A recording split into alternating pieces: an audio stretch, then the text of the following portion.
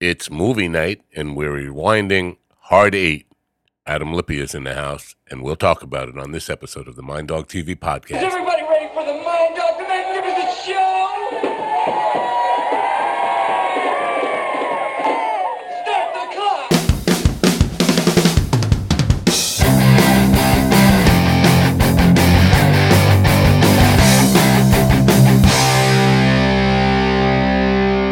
And welcome, my friends, to the last Wednesday of the month here on the Mind Dog TV podcast. Thanks for coming. It's great to have you here, as always. That's Adam Lippy over there, the beautiful and talented Adam Lippy, our resident film expert. And tonight we're going to be talking about a film called Hard Eight. Adam, you want to take it away? Absolutely. But first, can I? My film is Wait, Wait, Don't Kill Me, which I wrote, produced, and directed, is being re-released on April 15th through what's called Cosm, which is a streaming service, q0sm.com. But there'll be a coupon code, and you can get a discount if you want to. I'll say it again at the end of the show, and I'll go through that stuff. But sure. Go ahead. Your film has had more releases than a Copeg massage parlor. It's going to be 25 of them. If we keep doing this every month, it'll be a new place to play every time. Okay, that's the way the world works now with distribution. Is this a new streaming service? I had signed a contract with them when they were VidiSpace, and now they have switched to a new type of service, but it'll work the same for me. Excellent. Where you'll have deleted scenes and commentary as an option as well. Oh, well, good luck with it. Again, are you going to be doing a Q&A with this one? I mean, I'll do as much promotion as I can. Yeah. If I show up on 55 podcasts again, that's what happened. I mean, right, maybe there'll be a bonus. There'll be tons more people buying tickets. Can't control that stuff, right? Right. It won't be as expensive as when it played last year, certainly. Yeah. Before we get into that, what do you think? Because it seems things, even though number of cases aren't going down, it seems things are opening up. Do you think movie theaters, because bars and comedy clubs are opening up, what do you think about movie theaters? Well, the movie theater, in fact, when my film premiered, The Colonial, has been open since last summer at sort of 25%. And I think they might be at 50 now. I'm not sure. I haven't gone. I don't feel comfortable, although we just got our appointment for vaccination maybe an hour ago. So we're going to go. We have to go pretty far away, like 2.5 hours away, to get our shots. Wow. Well, in Pennsylvania, they have not quite figured it out yet in terms of certain counties have too much, and then other counties where it's more populated, like where I am, have not enough. No wonder. Pennsylvania always a problem. Yeah. All right, let's get on with Hard Eight. Let me just start by asking you why you chose this movie for tonight. This is absolutely one of my favorite films. And it's by Paul Thomas Anderson, who this was his first film. He directed Boogie Nights. He directed Magnolia, Punch Drunk Love, There Will Be Blood, The Master, Inherent Vice, and what's the one I'm forgetting with Daniel Day-Lewis and The Clothing. Which I also like very much. It'll come to me later. I picked it. I love kind of quiet noirs like this. And I love when you can kind of watch people process things in real time. And that like Dave has a very lived in experience. And I also can rarely think of a movie that's like about I mean, there are a couple examples, but there are rarely movies, especially American made, that are about criminals that aren't about like, we're doing the crime now. And, we're going to spend, we're either going to prison or we're going to be rich. This is what happens to the guy if he happened to just live through it and not spend all his life in prison and, just kind of live a lower middle class lifestyle. And kind of, it's a sad and depressing movie. But I find it, not uplifting, but just realistic and affecting and smart and often funny too.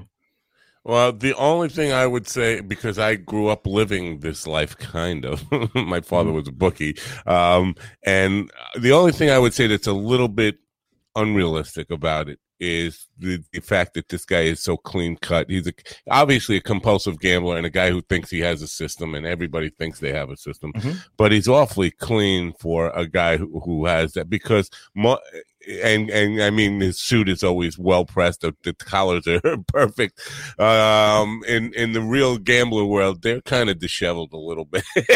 Well, I want to get into that in the movie in terms of how he's putting on a bit of a front, and that's part of it. And I sent you a copy of the script, and I don't know if you got a chance to read even just the extended part of it that I suggested. I did. Yeah. Now in the script itself, I didn't say read the whole thing because most of it is the same, but there are flashbacks to when he was a criminal, and there are okay, and this is his real life. And I didn't like almost any of the things that were in the script that they cut out. I don't think any of it would help the movie at all. I like it being more of a mystery and that you can fill it in. And it's so well acted that I don't generally care to know. I don't need you to fill in all the blanks. I prefer the way that it's presented in the movie. Even though the director did struggle and had a 2.5 hour cut of this movie at some point, and fought for it. And I think the suggestions that it be cut down to the length that it's at now, which is about 100 minutes, I think is actually right. I think it's perceptive of whomever forced him to do that, and in fact cut the extended ending that was in the script. Well, the service that I watched it on, I'm not even going to promo them or give them any credit, but they actually insert commercials in it, and so it was on Amazon Prime. I know, but I didn't watch it there. I looked for it on Amazon Prime. It took me too long, and then I saw another one that said, watch it free now, and I started watching it, and I was 20 minutes into it when the commercial started, and then the commercials start every 4 minutes, and then it's God. You hit what's called AVOD, the AVOD terror. Which is advertising video on demand, in which you have the interruptions and the interruptions and the interruptions. Oh, and way too more than commercial television ever had. Way too frequent, and so it made watching it a lot longer than it needed to be for me. I'm sorry about that. It is on Amazon Prime for anybody who's going to watch it who hasn't seen it before, and it is free. If you have Amazon right now. That's how I watch it. I have it on DVD, which has a lot of extra material, but the movie is actually has been out of print on DVD for, 15 years. Right. Who has a DVD player anyway?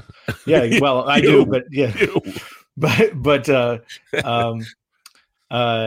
yeah, so it's a movie that kind of disappeared. It had major distribution problems. It sat on the shelf for a while, and I think that's kind of a shame, because I think that it's a percept. I mean, before we get into the plot, you can say, like, I know you were interrupted quite a bit. Did you relate to it? Did you think that it was well made? Did you? Well, yeah, and sometimes I have a difficult. If I like somebody, I can't be too critical of anything anyway. And I love John C. Reilly, so just. And the guy who played Bookman, and I don't know his name, Sydney guy. I like him. It's just it was hard for me to see him in that role at first, but I understand that. But there's something compelling about him once I get to that point where I genuinely like both these guys, I can't be critical anymore. It's like, I'm going to defend this like these are my bros. These are my friends. So, there was that familiarity about it. There are parts of the movie where I started to get like, well, yeah, I don't know about that. But for the most part, I really enjoyed the film, and I did think it was realistic. But, again, knowing all the gamblers I grew up with, I never saw one in a perfect suit like that ever. Well, but it's in this movie, it's sort of a mirage, I think. And I know. By the second half of the film, you get the more, hey, this is probably closer to what life is like for this person. Yeah. But I'll give a plot summary to anybody who hasn't seen it. It is the first film by Paul Thomas Anderson, which he made. He made when he was 25, which is striking to say the least. It was released when he was 27. Came out the same year as Boogie Nights because it sat on the shelf for a while, and.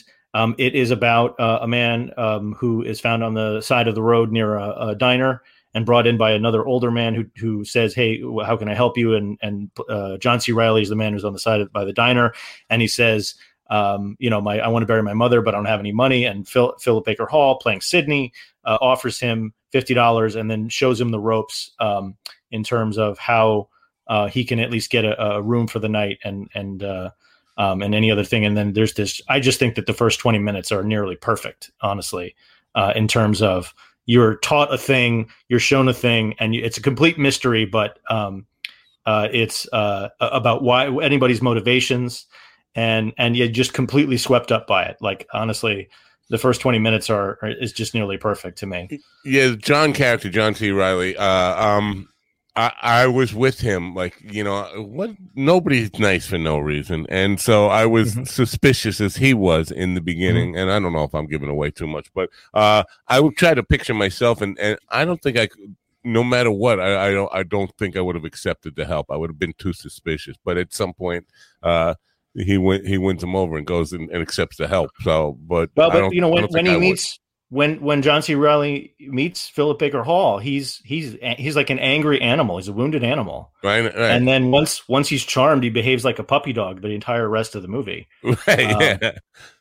And they all have their sort of positions in what they're doing. So should I finish the plot summary for those? You want to do that? Do it. You run the show. Okay. He shows him the ropes and he gets him a room for the night. And then the movie cuts to 2 years later, and John is following around Sidney, and Sidney is just playing Keno in a kind of divey bar, as you said, a too sharp suit, while he sits there. And John C. Reilly's hanging out with Sam Jackson, and Sam Jackson playing Jimmy. And Jimmy comes over, and Sam Jackson is crude and way over the top a little bit. Not in his performance; he's actually exactly right for the performance. That's a very easy guy to picture. And what I found remarkable is that Sam Jackson's not in another scene to that point for nearly an hour. I know, yeah. And yet you feel him the entire time. Sam Jackson brings his energy to this movie to where you sense that he's there, because there's one thing I want to show later. This movie was written in about 93, 94, initially based on a short film that the director made. And then he shopped it at Sundance, the short played at Sundance, and then they got some financing, and then they shot some scenes for a Sundance lab that lasted a couple of weeks. And in the at the Sundance lab, Sam Jackson was not cast at that point. And so he had Courtney Vance do it. And Courtney Vance is a great actor, but he does not bring what Sam Jackson does. Courtney Vance is sort of an honest, direct actor. And what Sam Jackson does is bring an uneasy sleaziness to lots of his roles, to where he sticks in your mind. Like, you remember him. Like, I think if Courtney Vance had been in the role, it wouldn't have worked. I don't think you'd buy how the movie is structured at that point, and he would have faded from the memory. But Sam Jackson sticks in the memory, especially the way that he's playing this. And this is sort of in his salad period, where like everything that he's in, this is he got cast right off Pulp Fiction and been nominated for an Oscar, probably should have won. But all sorts of other great roles like Kiss of Death. And, from that era, we covered one the last time, The New Age, but just like, one after the other, just great work that he was doing before he fell into the current pattern of, I make money and I'm in every Marvel movie, but, I'm sure he'd like a challenge at some point. Yeah. But anyway, so Anderson grew up in California, and his father was Ernie Ghoulardi Anderson, and I don't know if you know who that is. Nope. Matt Ghoulardi was a horror host in the early '60s in Cleveland, very influential. The guy, instead of like normally dressing up like a monster, he dressed up like a hipster, and he would interact with the movies. Like, he'd chroma himself into the movie, so he'd be chased by the monster in the movie, and he would blow things up on the air with firecrackers. Like, and he was so popular that people would send him like toys to blow up on the air, like little army men and little toy cars and stuff. And that's why. Have you seen Boogie Nights before? Yeah. Okay, so do you remember that there's that great scene in the Wonderland, the Wonderland scene, the John Holmes Wonderland murders? Oh yeah. And there's the kid throwing firecrackers. That's why that's there, because his father used to do that. In fact, Paul Thomas Anderson's production company is like Ghoulardi Film Enterprises or something like that, and on Wow. every one of his movies. His father died in '97 though, I guess I didn't finish explaining the movie, but let me do that before I give like a full backstory here. Sam Jackson is sleazy. Sidney pushes back. He doesn't like that. They're making all the waitresses feel uncomfortable. And then we just kind of watch everybody's life. John C. Reilly has a thing for a waitress who's also a hooker, played by Gwyneth Paltrow, and Gwyneth Paltrow is sort of enamored with Sidney a little bit, and Sidney is trying to sort of play the father figure, and he sees her hooking and doesn't want to tell on her, and takes her out to dinner, and she thinks he's gonna propose something to him, and he turns it down, and then that sets up the fact that John C. Reilly and Gwyneth Paltrow go hang out and eventually actually get married because they're just so into each other, even though they're only spending the day with each other. And then you're going to say something. No, I was just wondering what I want you to finish this. I want to wait until you're done and ask you about Gwyneth Paltrow's performance. Okay, sure. And then Sidney gets a call, after he's been gambling all day, and he has to go meet John at a hotel room, and John won't let him in. And then John shows him that Gwyneth Paltrow, even though they just got married, has taken a John home, not John C. Reilly John, but taken a John back to this motel room, and the guy won't pay her, and they have beaten him unconscious and have handcuffed him and are asking for ransom from his wife. And he has asked Sidney for help, and Sidney does help him and sends them off to have their honeymoon in Niagara Falls. And Sidney goes back, thinks that it's over, and then Sam Jackson tries to extort Sidney, and Sidney gives him whatever money he can. Sam Jackson then goes out for a night on the town, and Sidney hides at his house, and Sam Jackson comes home without knowing Sidney's there, and Sidney kills him. And then Sidney leaves theoretically to go see John C. Reilly and Gwyneth Paltrow. I guess it's open-ended. It's clear he's leaving Reno, whatever it is. Right. And the ending is different than the script that you very, very different. Well, yeah. I mean, the scripted ending, the movie ending is in the script. It's just that it goes on for another 6 pages. Right. And I think mistakenly, I think where it ends is actually perfect. Yeah. I agree with where it ends. I didn't like that ending that's in the script, even though that's probably where it's going anyway in my mind once I read it. I'm not happy with that, but I'm happy with where it ended. Gwyneth Paltrow, do you think she was she good in this? Do you think? I think she is good in this. I think she is. She has been the movie, especially on Amazon Prime. When you're watching it like on a big screen, in 1080p, what's really obvious is that these big close-ups make the skin look bad. Pockmarks on John C. Reilly. Right. The weathered skin of Philip Baker Hall. Everybody looks lived in. They look real. I believe it. Right. There's Gwyneth no glamour. Paltrow with the lipstick overdone where it was melting on her face. Bad makeup. She looks like mom put on the makeup. She looks like a clown at times. She's got the Joker lips and she's curling. And I think it works. And then there's this really good scene where Gwyneth Paltrow is trying to show off how badass she is when they're in the hotel room, and she's the one who's put them in the situation, and Philip Baker Hall says that this is what do you think? She says, what do you think, I'm stupid? And he says, well, this is a pretty stupid situation. And she says, well, who's going to be stupid when I finally get my money? And you just cannot see forest for the trees at all. Right. Yeah. I actually do think she's very good in this. Is she the weakest of the 4? Probably. But it doesn't mean I have an issue with her performance. And, at the time when they made this, she wasn't a star. This was shot in 95. It's before 7 even came out. Right. So she was just known as sort of like a character actress. Like, oh, you want the wayfish blonde, pretty wayfish blonde. And you'd be like, okay, yeah, we could do the character part. Okay, that's fine.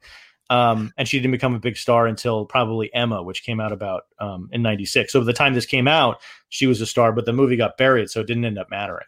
Right. I never liked her in anything before I saw her in this, and I thought she was pretty good in this. I have to say, she didn't look young in this at all. She looked like life had beaten her down a little bit. And I started thinking, well, if this is 95 or so, looking at that, that's the, 25 years ago, 35 years ago, whatever it is, 25 years ago. She's not a kid. And so, she's older than I thought she was, because I don't know how old she is in this movie, but she doesn't look young at all. No. Well, I mean, she had been in, movies for about 4 or 5 years at that point. You can see her in stuff like Flesh and Bone and and Malice. And as I said, Seven, which came out in September of 95 with her, at the time, boyfriend Brad Pitt. She looks very young, but this was shot around the same time. But I think it was probably like the way that Sam Jackson is in the movie only for a couple of scenes. He probably shot for a couple of days.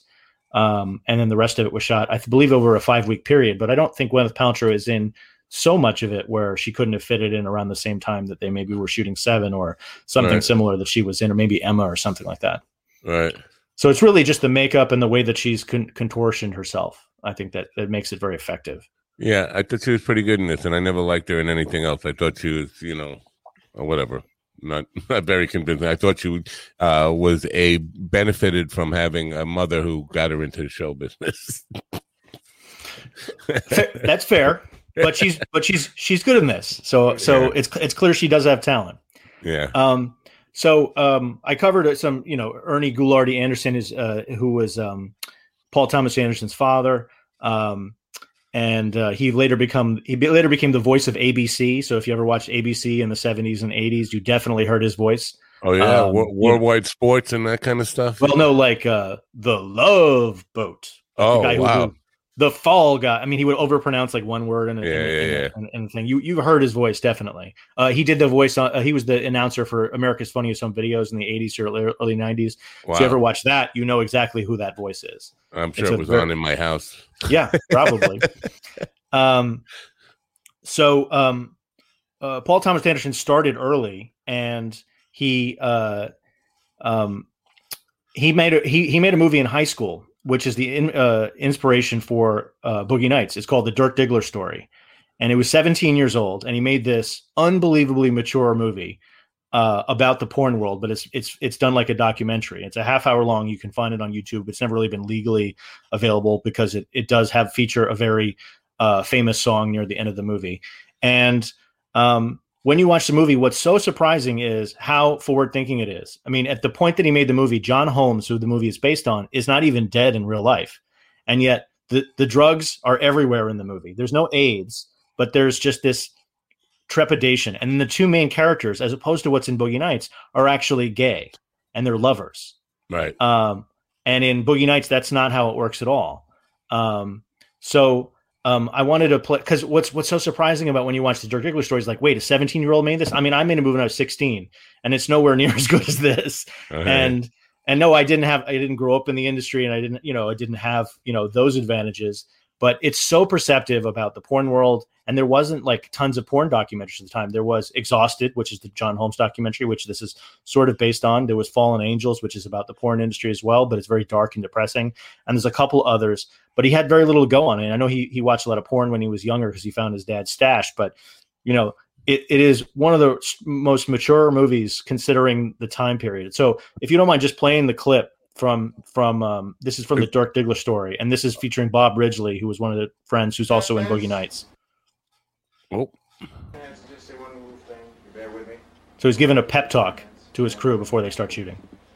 You know, I'm not a very religious man. I've said some pretty obscene things, but at this point, I really want to say something that means so very much to me. We need help, and we need not just physical help. We need help. Man upstairs. So please, let's bow our heads. Please bow your head. Dear God, we're trying so hard to make a hit out of this. We need all the help we can. We need help with the lights. We need help with the makeup. We need help with the acting. We need help within to make what we have even larger and better. So, dear Lord, I ask you, please, help us. Keep us from the great, great crime of premature ejaculation. We need a hit, Lord. Please, do it for us now. Amen. Amen. Okay, now let's do it, gang. Come on, we've got the spirit. I see with a whole new light now. You really have done something. You touched a It's so great, Chad. If I could turn you in some way, thank you so much, Greg. Now he's obviously playing the same role that Burt Reynolds played in Boogie Nights, Jack Horner. And the Dirk Diggler character is not in that scene. He's in the bathroom ODing. But it's a very good movie for what it is on a very low budget. Using the mockumentary form really helps you cut corners a lot. Were you going to say something about that? Well, it looks like it was shot on VHS. It was, yeah. Well, it was made in 1987, so there weren't a lot of options. Yeah, for a home movie. But it's kind of a little over the top there with the premature ejaculation line. It's like, did that necessarily have to be? I guess it did, but it kind of. I mean, it's still, like Boogie Nights, it's formerly a comedy, and so you have this element of it. And there's funny stuff through it. There's the karate stuff that appears in a lot of his movies. The stuff in Boogie Nights where they sing "The Touch" originated here. There's all that stuff. There's the stuff in the when they're recording the music where he's like, can you play the music a little faster? Maybe bump it up a few octaves. And it's still about stupid people trying to sound smart. It's the same idea, but he just expanded it on a much bigger budget for Boogie Nights. Right. But yeah, I mean, watching the movie sort of like embarrassed me a little because I was like, God, the movie I made when I was 16 is nowhere near the skill level or the perceptive nature of this. And how progressive that is for 1987 to, not make it a big deal that the main characters are gay and that are lovers and that they're either straight for pay or they're bi, but it's just not even remarked upon. It's just, hey, this is a thing. Right. But despite that, he didn't get into film school. And it took him a couple years to get into film school. And he ended up going to the same school I went to for a year, Emerson College, where one of his professors was David Foster Wallace, the famous author who wrote Infinite Jest. And then he went to NYU Film School for 2 days. And if you can you play that clip? Because, was it called Paul Thomas Anderson Film School, that thing? And Elvis Mitchell, yes. I think that's going to help people who watch this show in terms of. No, you didn't go to film school. Right. Why? I think a weird combination of things. I think that there was it was my plan in high school that I wouldn't go to film school, but then a couple years out of high school, when I wasn't instantly directing a movie, I started to kind of panic and thought about going to film school, and even did go to enrolled in NYU. At first what happened was I couldn't get in anywhere. So when I couldn't get in, because my grades in high school weren't very good, so I couldn't get into college. And so what it did was create this attitude in me like, I don't need film school. Anyway, because you got to find some way to justify why, and make it feel good to yourself. You can't get into college, so you just start saying, well, that's bullshit, anyway.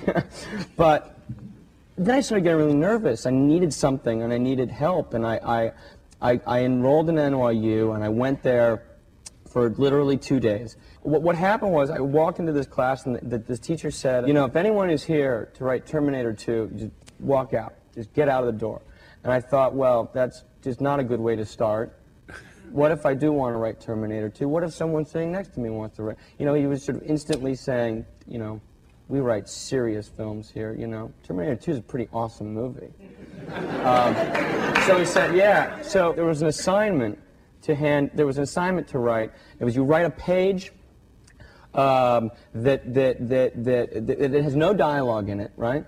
But you got to make sure that you explain something about a character. You show a character trait through action, with no dialogue, right? And I had read this great script by David Mamet, which was Hoffa, which was not made at the time. And there was a great scene that Mamet had written where Danny DeVito is driving along, his character's driving along, and it shows what he's going through by the method he uses to keep himself awake while driving, which is he lights a cigarette and he holds it between his hands and he lets it burn down to his fingers to keep him burning his fingers and keeping him awake.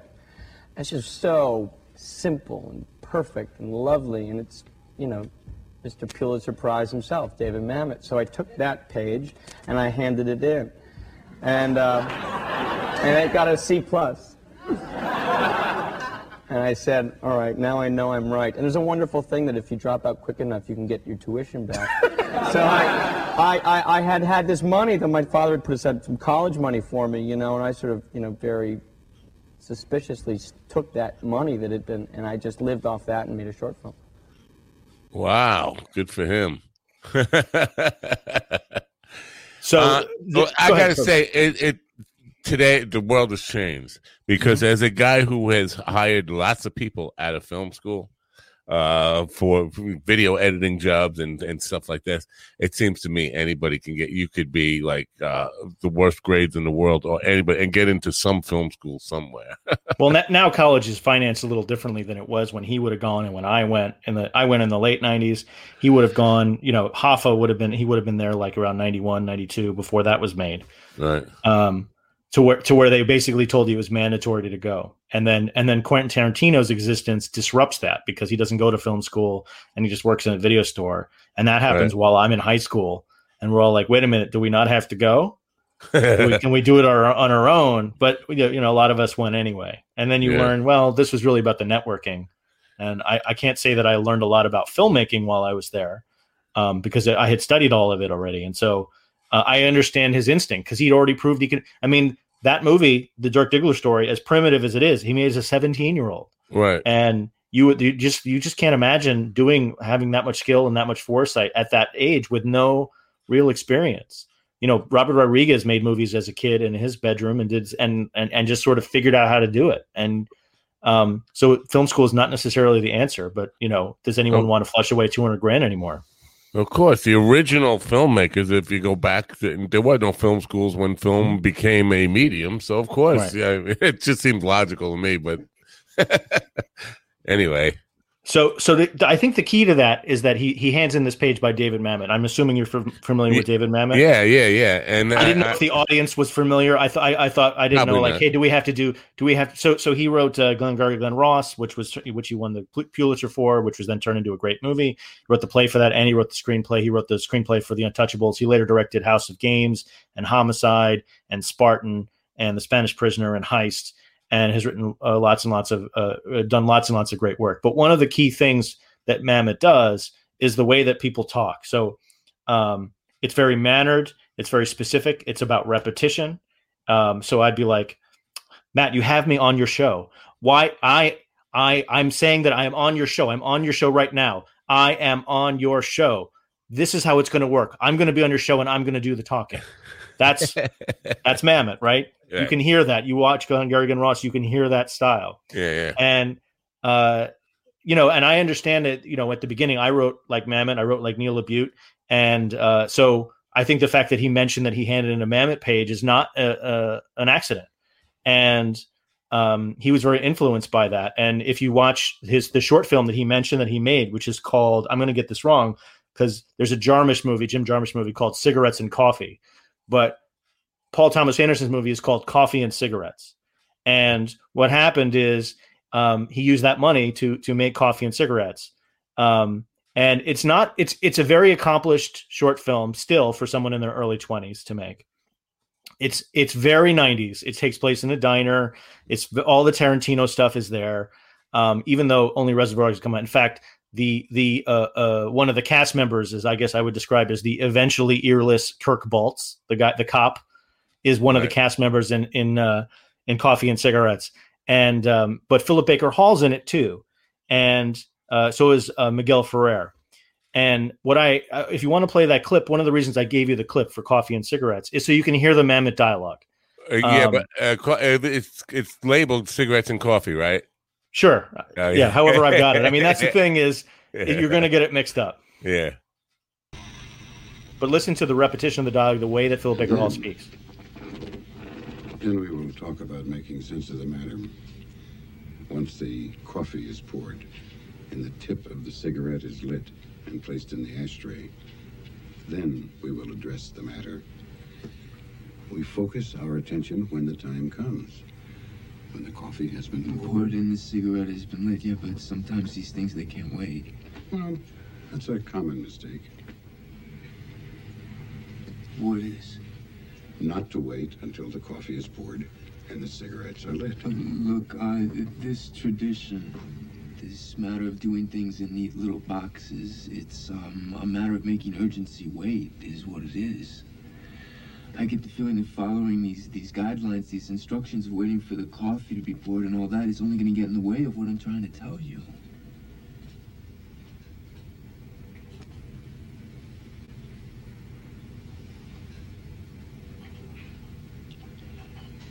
I'm going to light this, and I'm going to wait for the coffee to be poured, because that is the correct order of business. And I'm going to make myself comfortable first, and I think you ought to do the same thing. Can you hear the mammoth in that? Yeah. It's unmistakable what it is, but because it's an early '90s movie, you have the diner, you have the clinking coffee cups, you have in that movie the chattery criminals, the mannered dialogue, and then you also have, as is in every Tarantino movie, you have the shot of the criminal looking down at a dead body, a kidnapped body in a trunk, looking up. I don't know if you got it. Did you watch this short film? No, I didn't. Okay.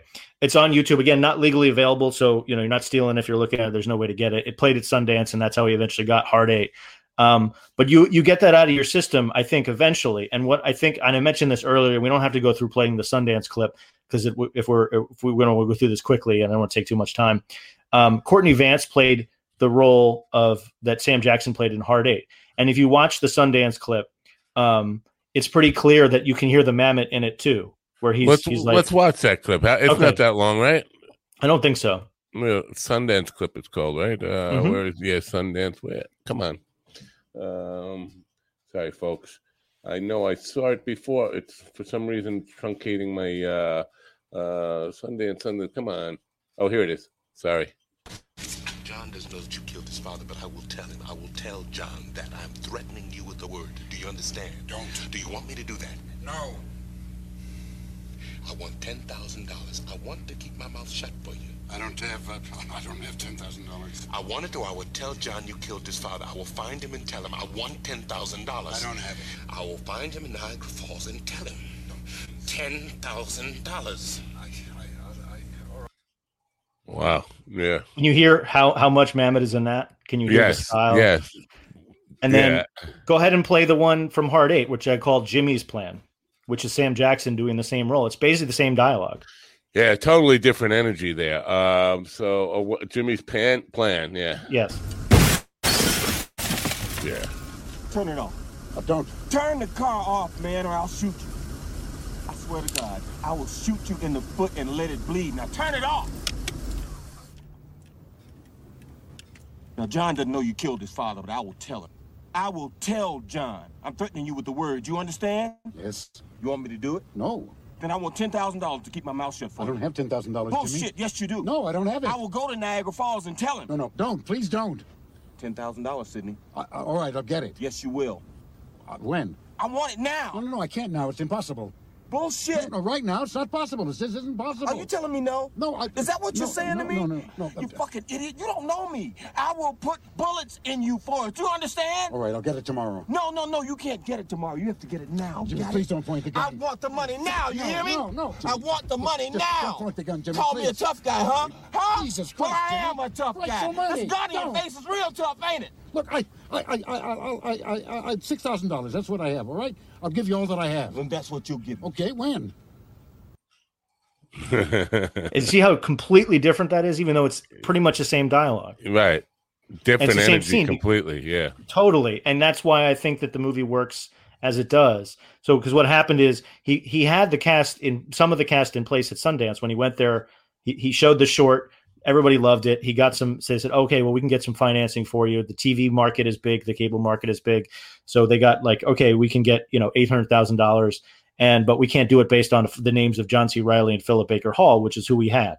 Now he'd cast Reilly because he liked him in Casualties of War and in Days of Thunder and I'm trying to remember some other movies from that time, but nobody knew who Riley was, really. He was just even a character today, actor. people hardly know him, and even though he's been in so many great things and he's such a great actor, a lot of people still don't know. Right, so versatile. Like you can watch him like in a drama or a musical, or watch him or Dewey Cox and Walk Hard. He's great in, or doing the Tim and Eric thing, which he's very funny in.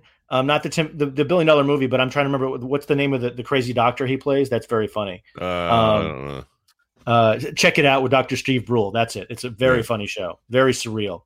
But he's so versatile, and but that was not a name that you could sell a movie off. Neither was Philip Baker Hall. And what had happened is Anderson had loved Philip Baker Hall from a number of movies, specifically Secret Honor, which is a Robert Altman movie from the 80s when Altman couldn't get arrested and he was just adapting plays.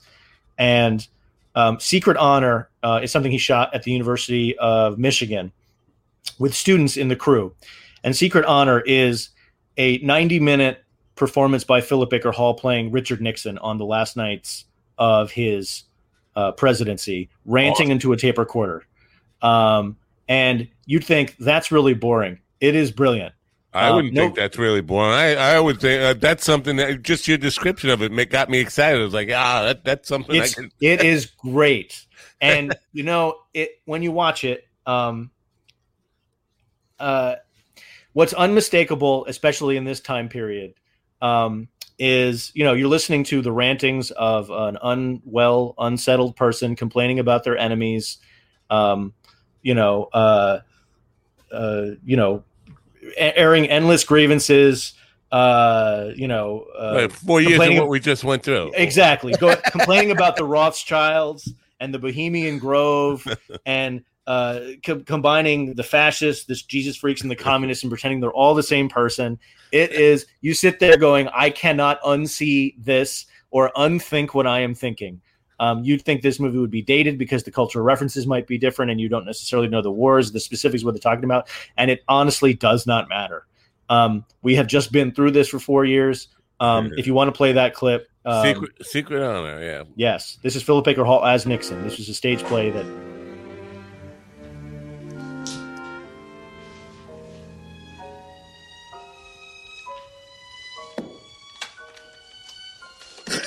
Your Honor, may we take the matter of the pardon first? It was a complete fake. It solved nothing because, if there had been a trial and all the rest of it, if I had gone to prison, I would be a free man today, a free man. Now, the word pardon has two definitions. First, there is the legal aspect, which is to excuse a convicted man from punishment. Then there is the general definition of the word pardon, which is to forgive. Forgive. Forgive them before they ever forgive me. Bastards. Son of a bitches. Your Honor, my client has been driven almost mad because he has had to carry the most terrible secrets of all, locked up inside his breaking heart and beating mind. Now, you have read in the press the reasons for the Watergate affair. Today, my client is going to reveal to you the reasons behind the reasons. You, ladies and gentlemen of the American jury, shall look at the face that is under the mask. That is under the mask. You alone shall judge his life. Your Honor, my client has never been convicted of anything. Therefore, technically, he was not qualified for a pardon. Now, as to the definition of the word pardon, look, there's been no forgiveness here. The whole damn thing has been a sham. There's been no trial, no legal conviction, no punishment. Instead, Your Honor, my client has had to suffer lifelong personal punishment and torment for what has been called the good of the nation. Look, if the nation knew the real truth, why, I would be in the position of de Gaulle, for instance, because I had to withdraw because... Wow. No, it is. You think, how can you sustain that energy for 90 minutes? It is great. It has a great ending, even though it's just one guy ranting and raving for 90 minutes. I don't know how you felt about that clip. Is that pretty powerful? Is that based on an actual that scene particularly? Is that based on an actual? No, I mean they start with a notion of this is like based on what we think might have been said. I mean he curses a ton in it, right. which Nixon did. But it is basically what if it was not filtered? What if you just went with the paranoid rantings and ravings of this maniac and who happened to unfortunately be president? Yeah, while he's getting drunker and drunker and drunker over the night. Yeah, and, wow. I highly recommend the movie. Again, I know it sounds boring. It's just one guy. It's not at all. If you're into the Nixon story, doesn't sound boring. You don't even need to be into Nixon. I don't think so. I think if you want to understand Trump, I think a lot of it's there. Now Nixon is smarter than Trump, but there are only minor differences after that. Honestly, yeah.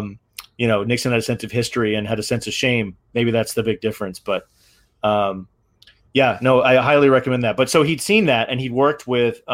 He met Philip Baker Hall on a PBS docudrama that Hall was working on, and pitched him Coffee and Cigarettes, or Cigarettes, Coffee, whichever it is, and said, I got a short film. And an actor like that who is not famous, who would say, oh, you've seen Secret Honor, great. And he's like, yeah, no. And then that's how they got together to make Cigarettes and Coffee.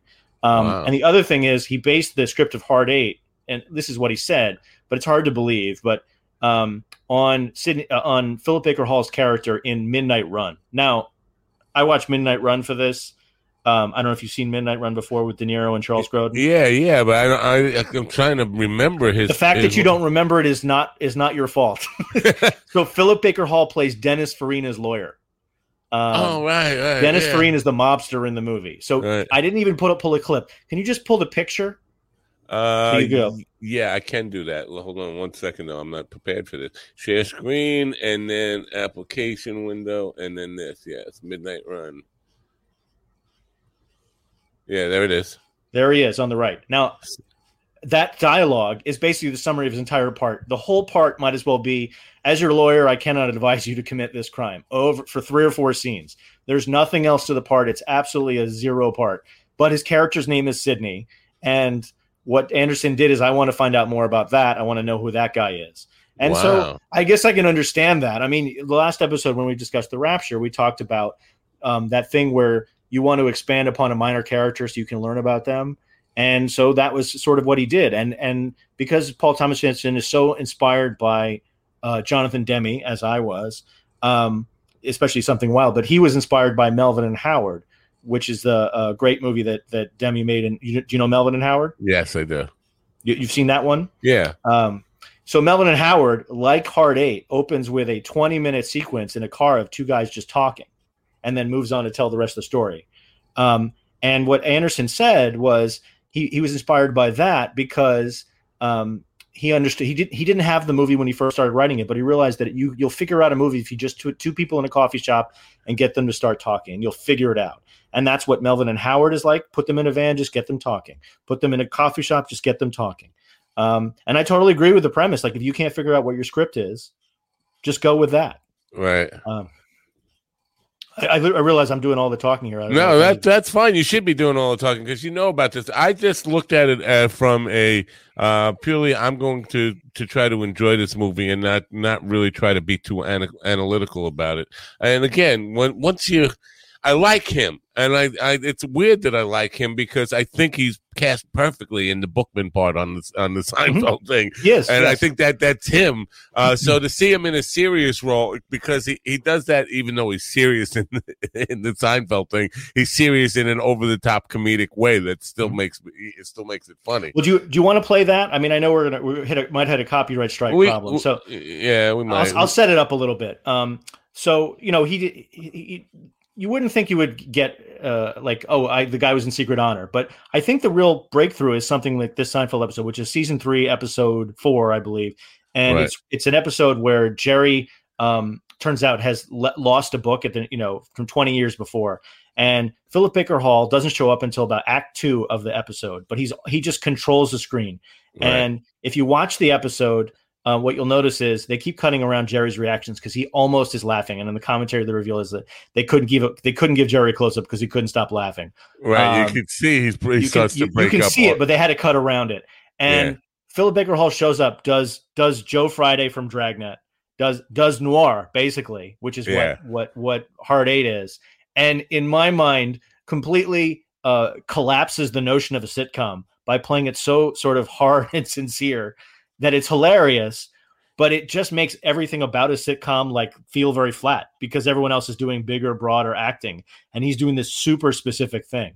Well, so to me, it feels like an SNL skit a little bit. His presence in that sitcom. It's like, wow, all of a sudden we went out of like sitcom and we're doing like comedic improv where one guy is just being so serious and trying to crack other people up. That was right, but it's working though. I think he outshines. He makes, especially Jerry's acting, which was never very good, look kind of puny.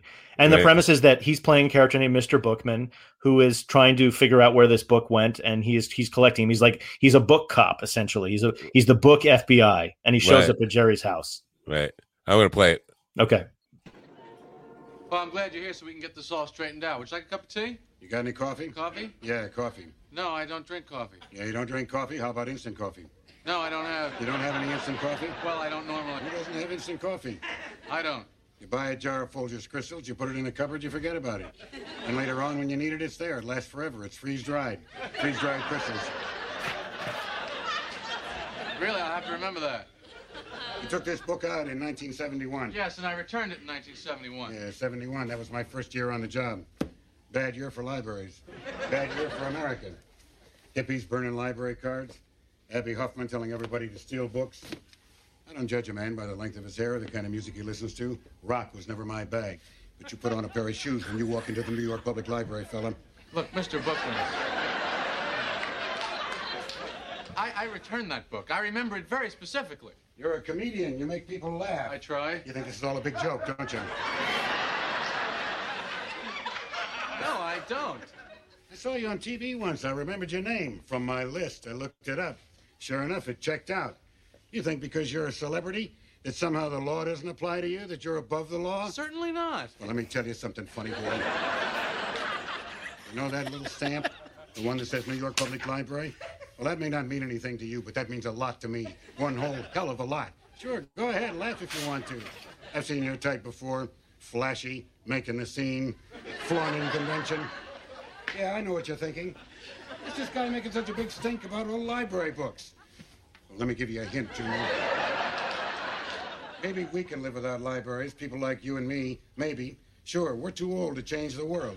But what about that kid sitting down, opening a book right now in a branch of the local library and finding drawings of peepees and wee-wees and the cat in the hat and the 5 Chinese brothers? Doesn't he deserve better? Look, if you think this is about overdue fines and missing books, you better think again. This is about that kid's right to read a book without getting his mind warped. Or maybe that turns you on, Seinfeld. Maybe that's how you get your kicks. You and your good time buddies. Well, I got a flash for you, Joy Boy. Party time is over.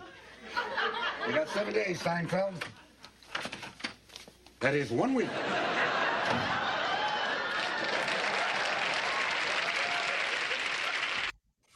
And he just walks off of the episode. He appears basically one more time, and it's completely memorable. I mean, watching that clip now, what's your reaction to it? Well, I saw you cracking up while you were watching it. Yeah, I love that. I think that made, because Seinfeld, most people aren't aware of this. Seinfeld kind of struggled in the beginning, and I think that episode was the one that kind of put them on the turning point. Yeah, that episode is the turning point. They were preempted the next week by like some TV movie or something. Right. And I'm wondering how much of that go on, you think it's funny? I'm thinking that that was kind of improv. I'm not necessarily in the script. So, you think it's funny, eh? Because he saw Jerry cracking up and he wanted to kind of save him and carry him through the scene. Right.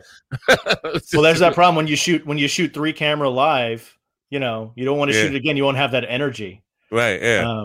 So all you can do is just cut and stay on Philip Baker Hall, but you need the reaction occasionally to just see how ridiculous this is and over the top it is. It's a fantastic episode of Seinfeld, but he honestly like he devalues what sitcoms are because he's so great in it, because it just reveals kind of the puny nature of like what happens when you are sincere in a sitcom. Like the structure of that episode is very interesting. It's kind of a new way they started to do that episode.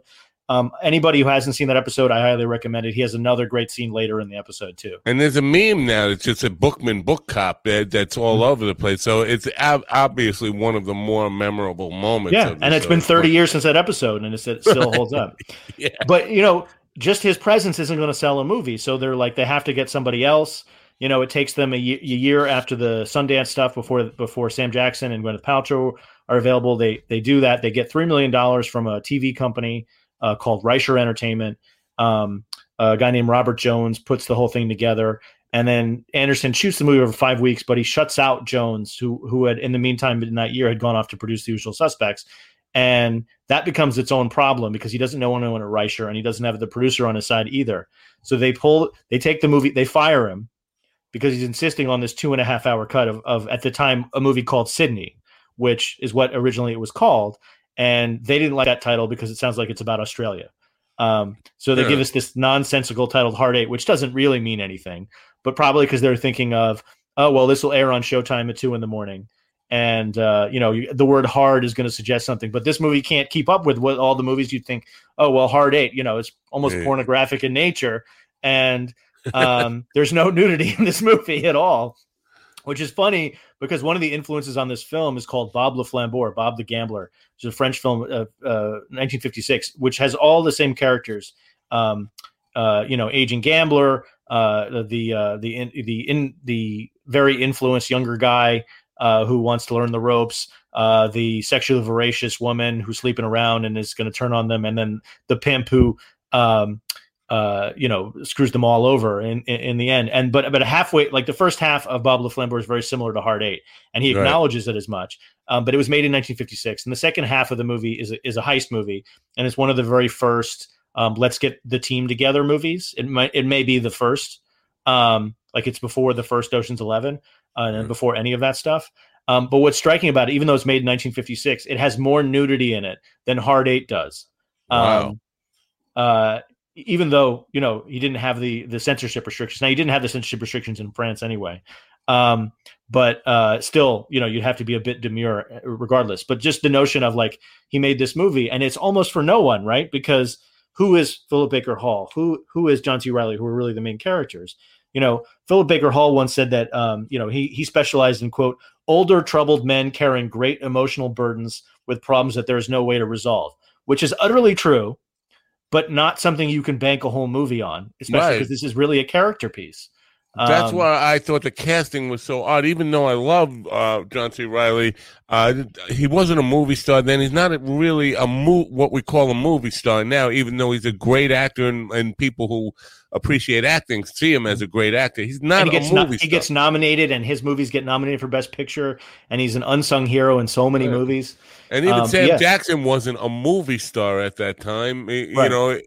Nobody in it was. I mean, even if Paltrow wasn't a movie star, so there really is no name. And I thought that, Hard 8 was an unusual title too, because while dice players will know it, even among the gambling world, dice players is a very small niche. I mean, guys who play roulette, guys who play blackjack, they're not going to really relate to that Hard 8. So I thought that was an odd way to name the film too. So I think they just wanted something that sounded like some softcore movie. Like porn. Yeah, it does.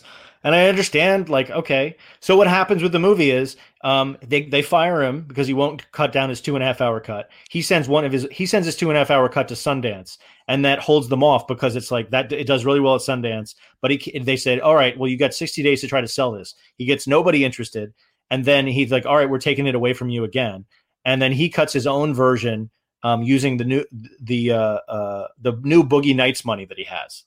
Because he's just been hired to make Boogie Nights. They just bought his script. He takes $230,000, $200,000 from Boogie Nights and $30,000 from some of the actors in the film to both hire Michael Penn to do the score and also to recut the movie to what eventually was what the movie is, which is around 96 minutes pre-credits.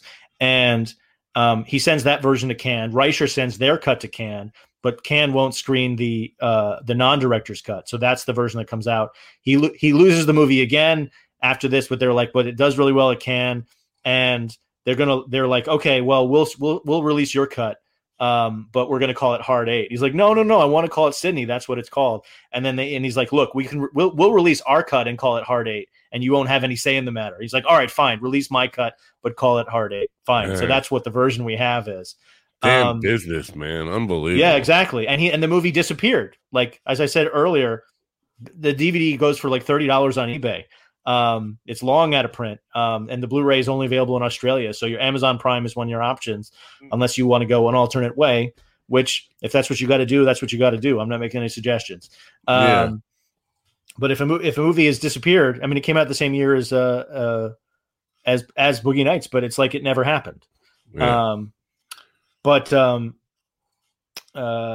and one of the things that I wanted, because you're a music guy, and I was curious about what you thought about the score. Loved it. I mean, right from the start, I said, well, this is unusual. It's like a musician wrote this movie. That's what I felt like. It's true, because Michael Penn wrote the score. Exactly. Yeah. And then what I love about it, so you get the simple xylophone stuff in it, and then you have what is essentially they break down the song that plays over the end credits, which is Christmas Time by Michael Penn and Amy Mann, who's his wife, right, in real life, and who later wrote all the music for Paul Thomas Anderson's Magnolia. And if you listen to Christmas Time in the version in the movie that plays over the end credits, you can hear little bits of that song throughout the score of Hard 8. Which is usually you wouldn't do it that way, but you can totally hear, like, you know, da, da, da, da, da, da. And that's the theme in Christmas Time. And so I was curious, like, you know, it's a lot of it's very simple, but a lot of it like gives you a rush because there's not so much of it. There's not, you know, it's not everywhere. So I was wondering if you could play just the one track that I sent you, which is called Clementine's Loop, which he later used in Boogie Nights as well, and he plays it at the beginning of Hard 8, and also when Gwyneth Paltrow is struggling about figuring out whether she's going to sleep with Philip Baker Hall. Right. This is a little more tricky. So let's see. Make sure I can do this. Okay.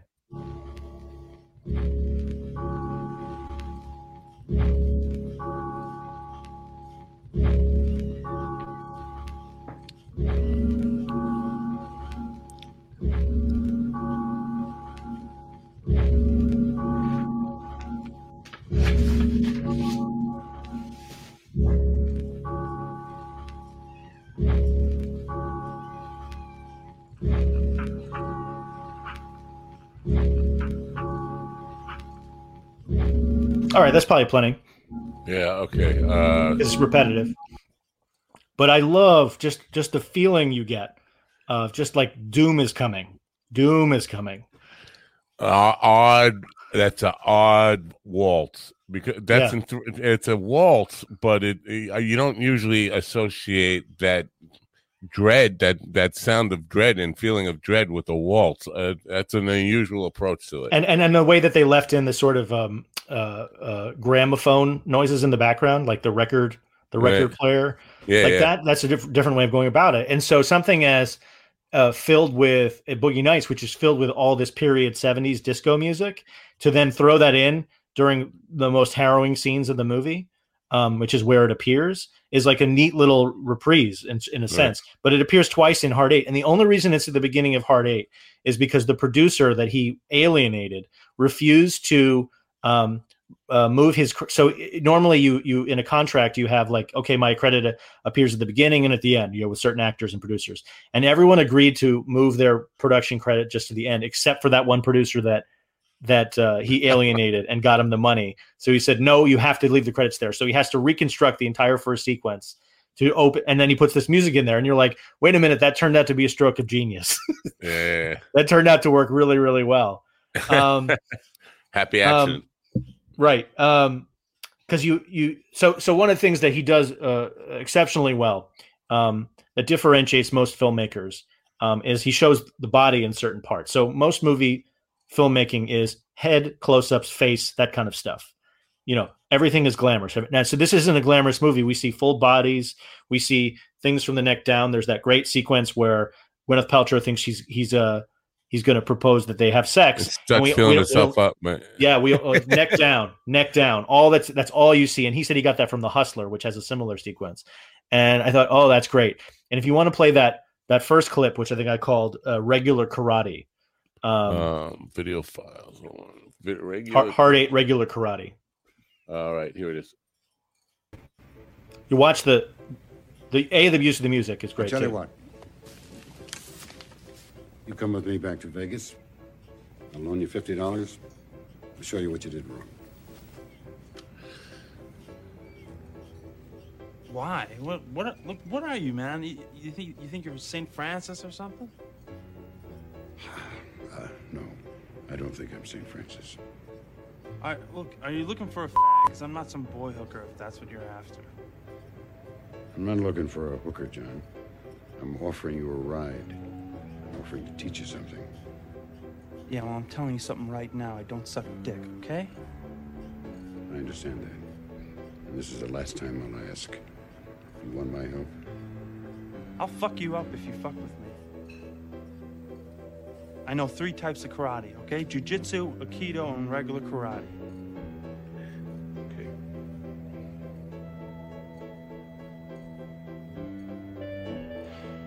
All right. A, you give me a ride. 2, you give me $50. And C, I sit in the back. And believe me, if you pull anything, I will fuck you up. I believe you.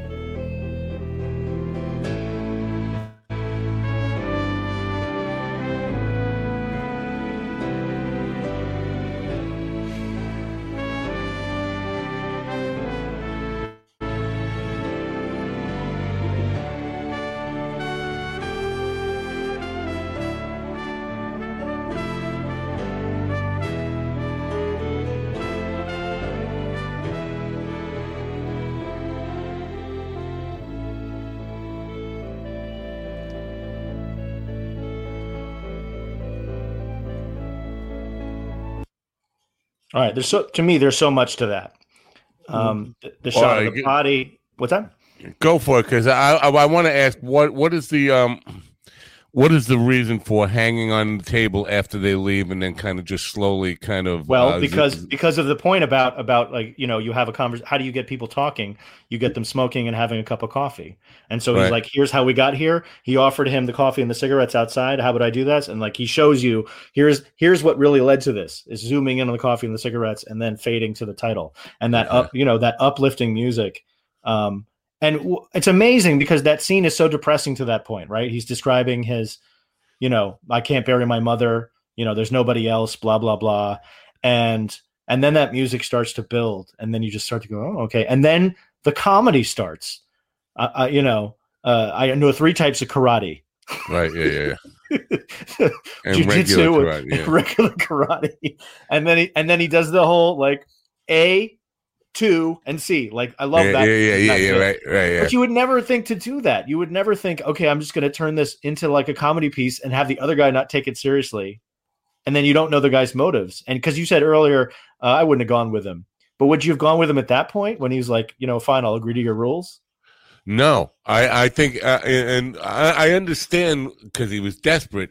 But me, I have this thing in my mind that nobody is going to be nice to me for no reason. They want something, and there's nothing. He hasn't been clear about what he's going to get out of it, and that would always keep me suspect. Like, I don't trust this guy. I know in that position, if I was with a friend, right, and that kind of thing happened, and my friend trusted him, I would be more likely to go with him. But if it was just me on my own, like John C. Reilly is in that position, there's no way. I don't think he could earn my trust until he explains to me sincerely what's in it for him. Well, think of it this way: when you learn what the actual secret was, does that make even more sense? Yeah. That he's atoning for his actions. Yeah. Oh, totally did at that point, but it's not in John C. Reilly's mind or John the character's mind at that point. So he's got to be wondering, like, what the frick is this old man getting out of this? Why is he doing it?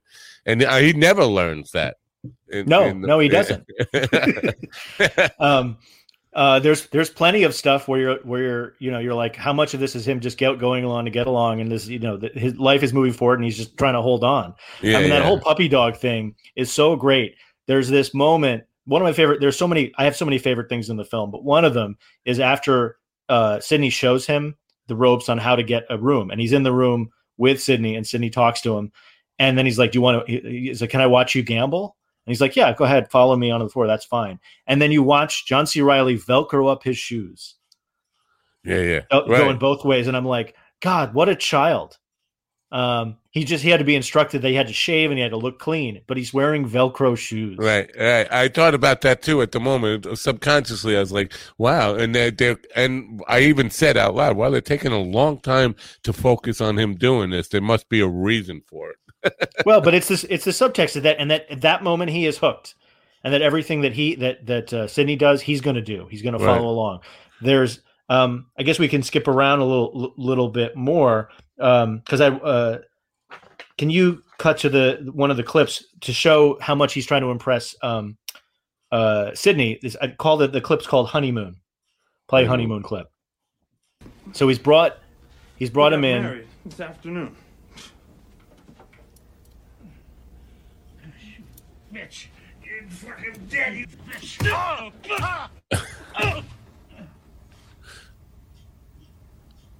Right?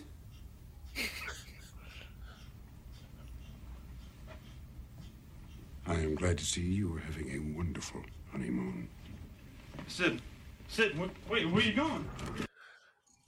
But that little bit, right? Like, he needs approval in the moment where he's doing something vicious and violent and totally foolish.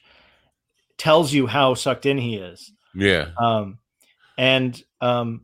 It's sort of at the midpoint of the movie. That's like just past the midpoint. So the first 45, maybe 50 minutes is all of these people just, this is the process by which they live their lives. This is the gambling. This is what happens, blah, blah, blah. And then there's the turn at the midway point when he's woken up by the phone call and John saying, I need help. Right. Now, in your minds, that's a very, very long scene. Apparently it was 16 pages. Wow. Into the hotel room, and out onto the street, all that stuff. And then he delays and he never wants to show you what's going on. Like, we don't get to see it. And Sidney doesn't get to see, like, there's a body on there and how stupid Open the goddamn door, John. Yeah, exactly. But even when he's in, he won't turn on the lights and the camera won't show it to him. And this goes on and on. How did you feel about it at that point? Like, cause it's a very long scene. Just frustrated. Like, really, I know there's a mystery here that he's not revealing for some reason. What the hell could it be? I mean, like, did he murder the girl? What the hell happened? And it's just like, I was getting frustrating at that point. I remember feeling like a little, okay. So was it working for you, even though you were frustrated? You were frustrated. Yeah, I was Sidney. I was opening the goddamn door, John. Come on. Right. I was inhabiting that character at that point.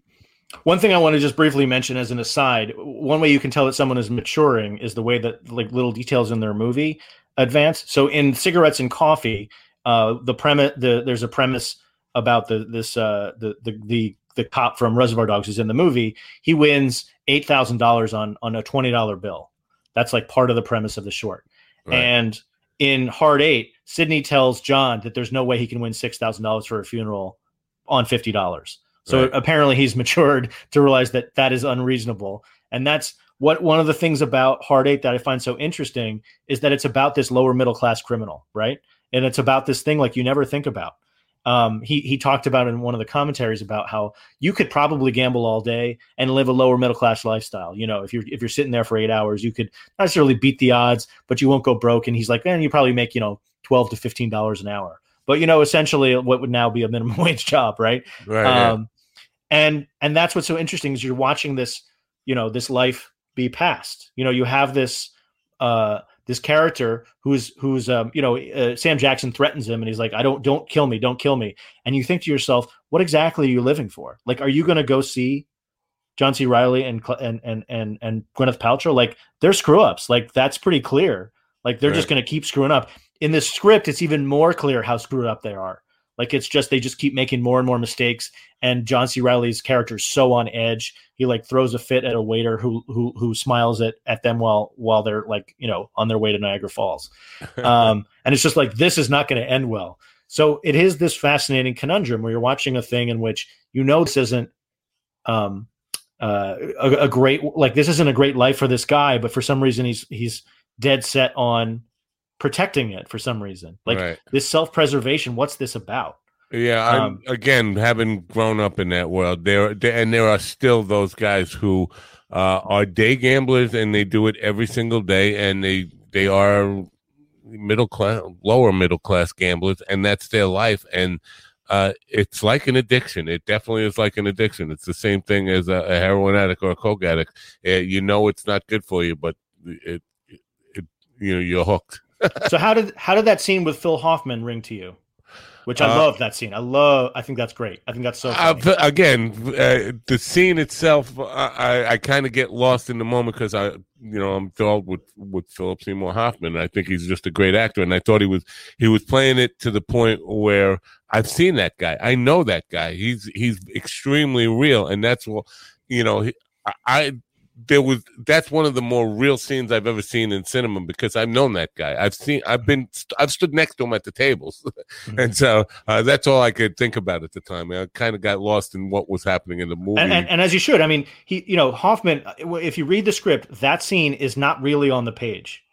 It's a very basic description, and Anderson talked about in the commentary that he brought Hoffman, and Hoffman was not famous at that point. He knew him from Scent of a Woman, and then from that point on, he was in every Paul Thomas Anderson movie apart from There Will Be Blood, because there's not really a role for him in that.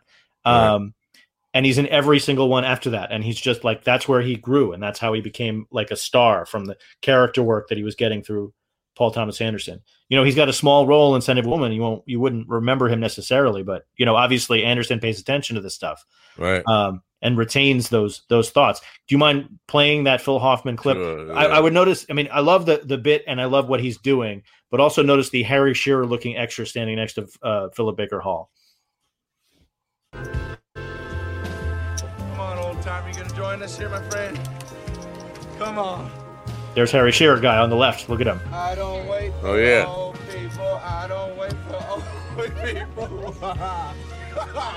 All right, here we go. Let's see another. There we go. 8 easy 8. We're out on a point of 8. Better back hard. Okay, I'm gonna light a cigarette now, old timer. See, the thing is, I like you, and I'm gonna light a cigarette, and I'm gonna let you have this time to place your bet before I finish lighting this cigarette. And then when I finish lighting, I'm just gonna roll and fuck you. You're laughing at that? I just said fuck you to the man. Jesus Christ. The way you look, I think you know what I'm saying, old timer. I think you do. Jesus Christ, why don't you have some fun? Fun. All right, shaka-laka-doo, shaka-laka-dooby-dooby-doo, shaka-laka-doo. You've got a little bit more there. Coming in there, baby. Shaka-laka-doo, baby. I'm almost lighting it, baby. I'm gonna light the cigarette, old timer. What are you gonna do? $2,000 hard 8. $2,000 hard 8's a bet.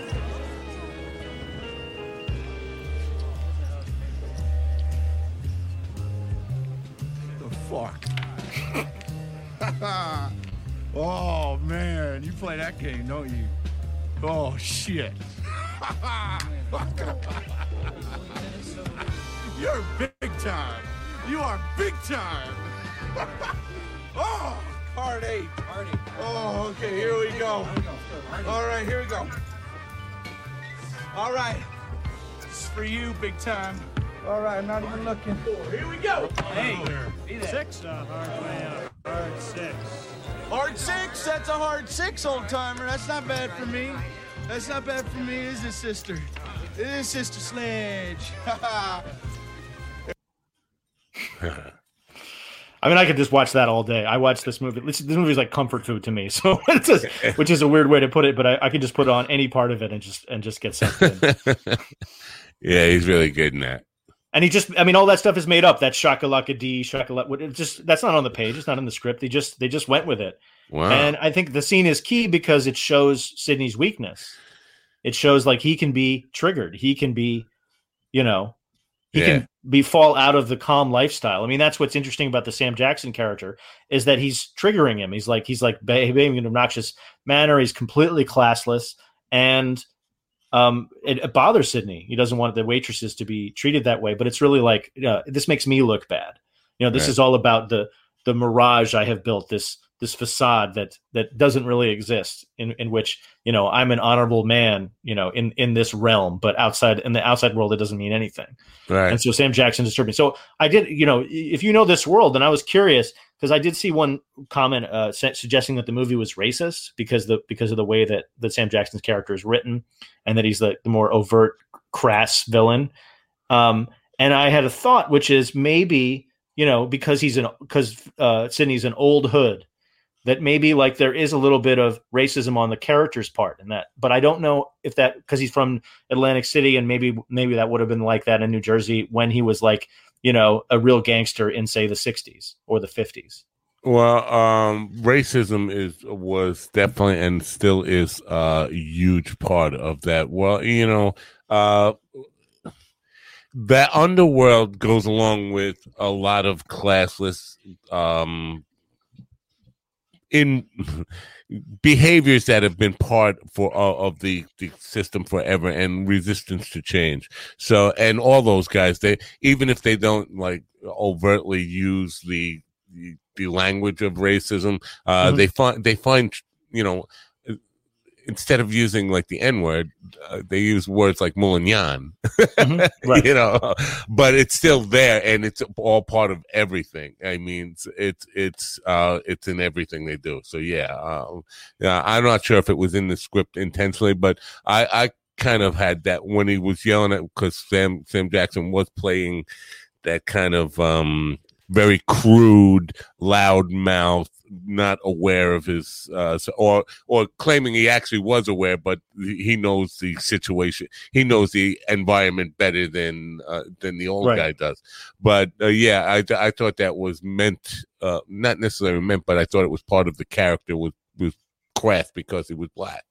No, I feel that I don't feel that the movie's racist at all, but I think that that's certainly part of it. And in fact, in the script, there's an additional scene for Jimmy, Sam Jackson's character, where he calls a waitress over and says, "Are you okay with me saying what he says?" Right. Like he says a remarkably crude thing, and she has to play along because she's there. She's like, oh yeah, no, I'm fine with it, and he like slaps her on the ass. Right. And it's just like, everyone stating their place. Everyone is in their environment. Here's where I am on the totem pole, and here's where you are. All that stuff. Right. And there's this perfect moment near the end, after Sidney has paid off Sam Jackson, and they're hiding out in the kitchen, and Sam Jackson leans into him as if he's going to say something in his ear, and then he kind of waves it away. He goes, whatever. And it's just this moment of, here's my subtle intimidation. Right. Here's the thing. Here's and what does Sam Jackson do? He just goes out on the town. He just settles for, like, if you remember in the movie, he settles for $6,000. Right. What kind of extortion is $6,000? Right. Like, it's just so sloppy. It's just this, like, his afterthought. Like, you think it would just go away. Yeah. So I think the conception of the character makes it fine. Sorry, what were you saying? Yeah, I just thought the first thing he did was go out and buy a $500 suit with half was a portion of that $600 or $6,000. And I thought, wow, that's money you could be playing with. I mean, it's in my mind that was an unnecessary expense if you're a gambler and serious about making money gambling. It looked like he was winning, though. It was hard to tell. Yes. Well, yeah, because he plays a hard 8 and he wins. Yeah. I don't know anything about gambling, so I assume that you would win a lot of money on a hard 8. Yeah, of course. Yeah. I think the odds on something like, depending on how much was bet, but the odds I think are what it pays is, I think, 10 to 1. Oh, okay. So he might have made $20,000 on that play. Right. So I've been skipping around a lot, but I did mention earlier that whole thing about showing the full body, and I wanted you to play that roaming the casino clip. Yeah. So because it's this in the guy in the element, and it's just this amazing Steadicam shot following. This is the facade. This is Philip Baker Hall in his element. You would not normally ever see this. You would not normally see this much of an actor on the move, not talking.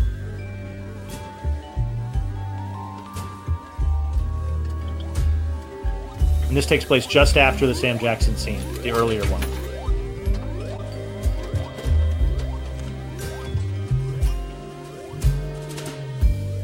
And you remember I mentioned about the music? This is just redoing Christmas Time.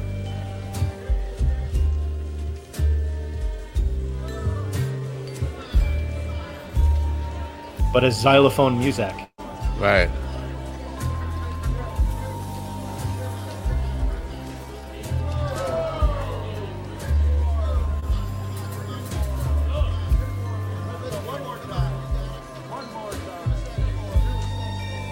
And there he ends up, as in his throne.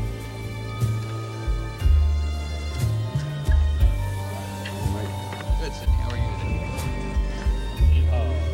you? Respect to the pit boss, all that stuff. Yeah. And he's living that fantasy there. I think that's just a remarkable sequence that most people would be like, I'm leaving it out. But all you see is full body. You see like who he is entirely. Yeah, I was wondering where he's going. Like, where is this leading to? It seemed like I remember during that moment where he's walking, I'm thinking this is a long time for him just to get to where he's going. What's the story being told here? And why? Well, you're getting the location, you're getting the sense of everything, you're understanding it. I mean, it's a very low budget movie, but they use the space very well, and that's a great camera move. It's so smooth, it's so slick. It's telling you everything. It's telling you about the people in the casino. I mean. One of the most amazing tragic things in the whole film is early on, and it tells you everything about the film itself and about what it thinks about gambling and about it thinks about this people. Do you remember in the early scene where John C. Reilly's gambling with the $20, and he's doing it in this next to this, he's pulling the thing and the machine is going and it's pulling up the numbers, and right next to them is a couple who just got married, and she's got a neck brace on, and you think to yourself, this is the most tragic thing. Like, did they get married because he's still in his tuxedo and she's still in her wedding dress? Did they get married and go right to the casino? And she got into an accident on the way? How did she get the wedding dress over the neck brace? The seediness of Las Vegas came through in that moment, absolutely. Yeah. And I thought, well, this is very typical of people who end up getting married in Las Vegas. That's a doomed marriage to begin with. I mean, I'm sure there are some people who got married in Vegas who it's worked out, but typically, people who get married in Vegas are there for a vice. They're there for a vice, and the wedding is coincidental. The hangover stuff is kind of not that far-fetched in the world where, I got drunk and got married last night. Oh, what? Well, but aren't you glad this didn't go into sort of hangover kind of territory? Yeah, that it didn't become farce? Yeah, because there's so many movies about stupid criminals, right? Especially that era, like Bottle Rocket and Safe Men and Lock, Stock, and Two Smoking Barrels. And like criminals at this level, this sort of lower middle class level, like Gonna Dumb Guys, and that's the comedy, or the Elmore Leonard stuff. And it's not like I don't like those movies. Bottle Rocket's one of my favorite films, the Wes Anderson movie. But I think it's so unique that it takes this seriously. Like I thought of Bob Flambour, but also thought of and watched the great Robert Mitchum movie, The Friends of Eddie Coyle, which I so highly recommend, which is about lower middle class criminals and what a drag it is. And Peter Boyle is in it, and or Alex Rocco, and it's just like, the hours you got to put in and the stuff you got to put up with, and there's just these endless sequences of this guy who sells guns and all this nonsense he has to go through, as if his job was like, filling up toner on copiers or something, but he's selling guns, and it's just it's one of the most honest movies about like probably what that's really like. It's like what's like a criminal. So if anyone listening, get The Friends of Eddie Coyle. Highly recommended movie. Robert Mitchum, one of his best performances. But that's what I think of is like, you have the comedic version, which they still do. Welcome to Collinwood or Masterminds or, any of these things where it's the comedic criminal, in which there's the immediacy of, well, they're either going to go to jail or they're going to, get the big score or it's going to be funny and we're going to laugh at him. And then that's how this is going to work out. And this movie doesn't do that at all. There's no big thing. There's no heist. It's just, that's why the ending works, because we don't need the big splashy thing where at the end of the script, Sidney is killed by the guy in the motel room because he ruined his marriage. And it seems just too coincidental. It's like, it's too neat, and that's not how anything would really work. I don't think. Yeah. One of the scenes I did want to talk about too is, because I briefly mentioned the whole thing with Gwyneth Paltrow in the hotel room, like holding her pants. Yeah. And I love that bit. But there's a bit earlier the scene is called Clem and Sidney in the diner and in the room. And I'll set it up just for 1 second. So they're in a diner, and first thing it told me is apparently this is all that Sidney eats all the time. So everything is fried food constantly. No one has meals. Nobody has home cooked anything.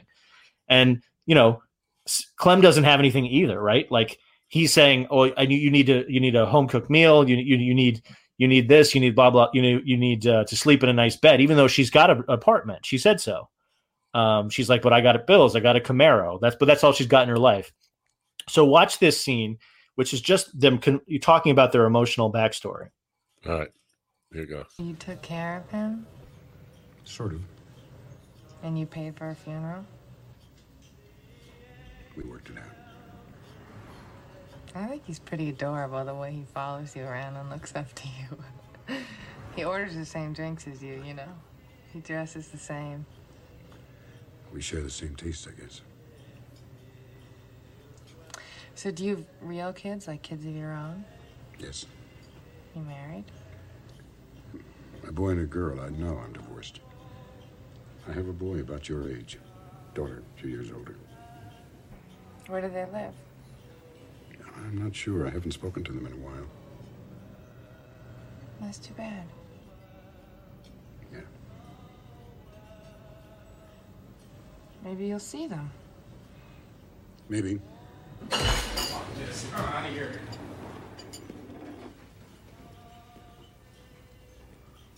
Okay, pause for 1 second. Yeah, what was that all about?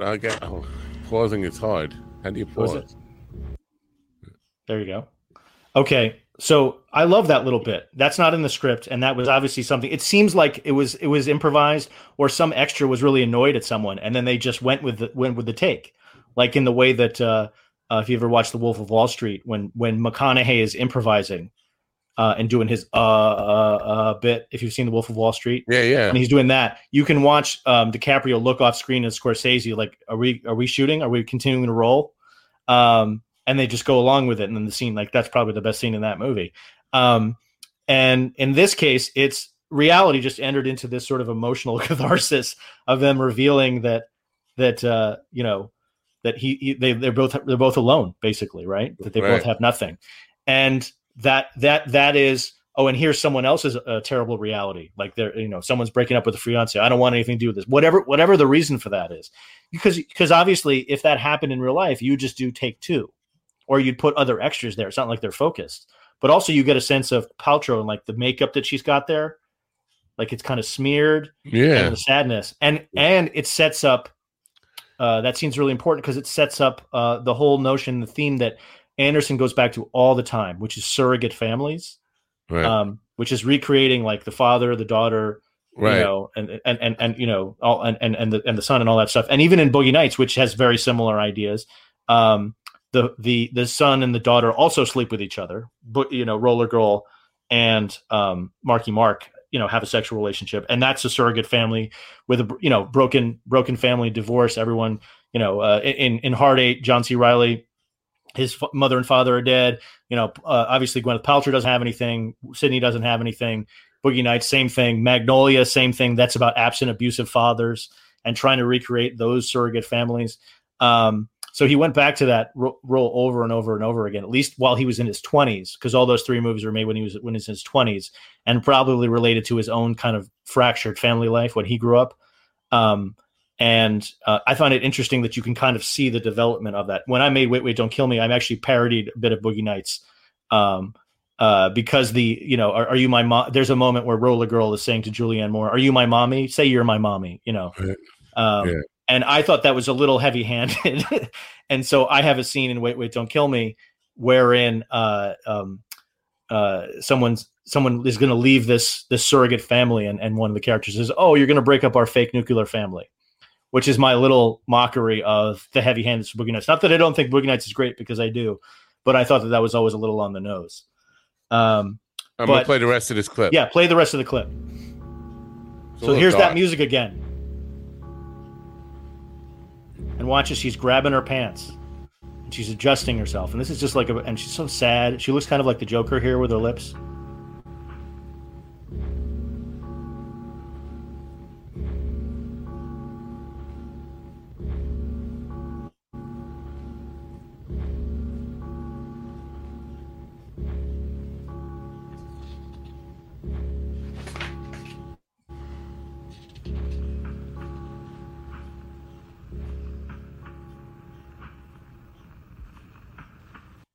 Yeah, I would say that that scene is the first hint that we get that Sidney is not the classy principled guy he's been trying to portray himself as. The facade is kind of at least hinted there, because even though he does say, no, I'm not interested in sleeping with you. Yeah, not there. I think when he's talking to her at the table, where he says he hasn't talked to his kids in a while. The first thought in my mind is, well, this guy's had to do some things really fucked up that his kids won't even talk to him, and so he's not all of a sudden the guy he's been pretending to be. There are some real fuck ups in his life before this that his kids won't even talk to him. He doesn't know where his kids live. So in the script, there's another scene where he calls his ex-wife after that, and it doesn't go well.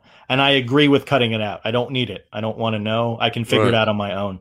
Yeah. And there's also flashbacks to his being friends with John's father, and the scene where he kills John's father. Oh. See that? Yeah, I think that would ruin the movie if that were. I agree. I read the street scene and I thought, I don't need any of this. I don't want to look at him as a young man, and I don't need this at all. I think I can fill it in. The acting is so good that I don't need you don't need all that stuff there. It's all in the face. Like, it's one of the great faces. And one of the things this movie does really well, and Siskel and Ebert mentioned in their review, but they're absolutely right, which is the way it uses insert shots. And an insert shot is where, someone's handing someone to something and you get a close up on their hands. One of my favorite insert shots, if in anything, is in this movie. It's when, after the hotel scene where Sidney cleans up, he then throws the gun and the handcuffs in the sewer. And we get this slow motion close up of them sliding into the sewer. And it's so elegant. And we just keep getting people shaking hands in close up and all this stuff. And you just start to notice how important all that stuff is. Yeah. Normally inserts are like a real bother. And in fact, a lot of inserts aren't shot with the actual actors. And the blood on the sleeve that he has to cover up and all that stuff. Yeah, I noticed that too. Very good. And normally you would never think about an insert shot. I mean, it wouldn't be so obvious about and here's the reality of this. Because we don't. That's when actors don't really do insert shots, is they're not available, or it has to be thought of later, or we need to show the guy looking at his watch so we can see the time, all that stuff. I think it's important, and I certainly did it. I shot insert shots with my actual actors because you really get a sense of how people behave and what they're doing in their life, and it can get a little phony. I remember writing about a movie many years ago with Luke Wilson and Sam Jackson called Meeting Evil, in which all of the hand close-ups were of someone who was much, much older than Luke Wilson. So it was always distracting when you'd cut to the hands, and it would be of a guy who was like 85 years old. So there's a video on my website called I think Luke Wilson's hands or something. That's just I don't remember if it's there anymore, but it's just a series of you see Luke Wilson, then you see the inserts of the hands. Why it's so important. That seems like a detail that is a weak excuse for not. There is no good excuse for not getting a younger hand model, because if all you're shooting the hand, you don't have to be you don't have to get Laurence Olivier to do the hand stuff. You can get a younger man. Right. No, I totally agree. Let's see. I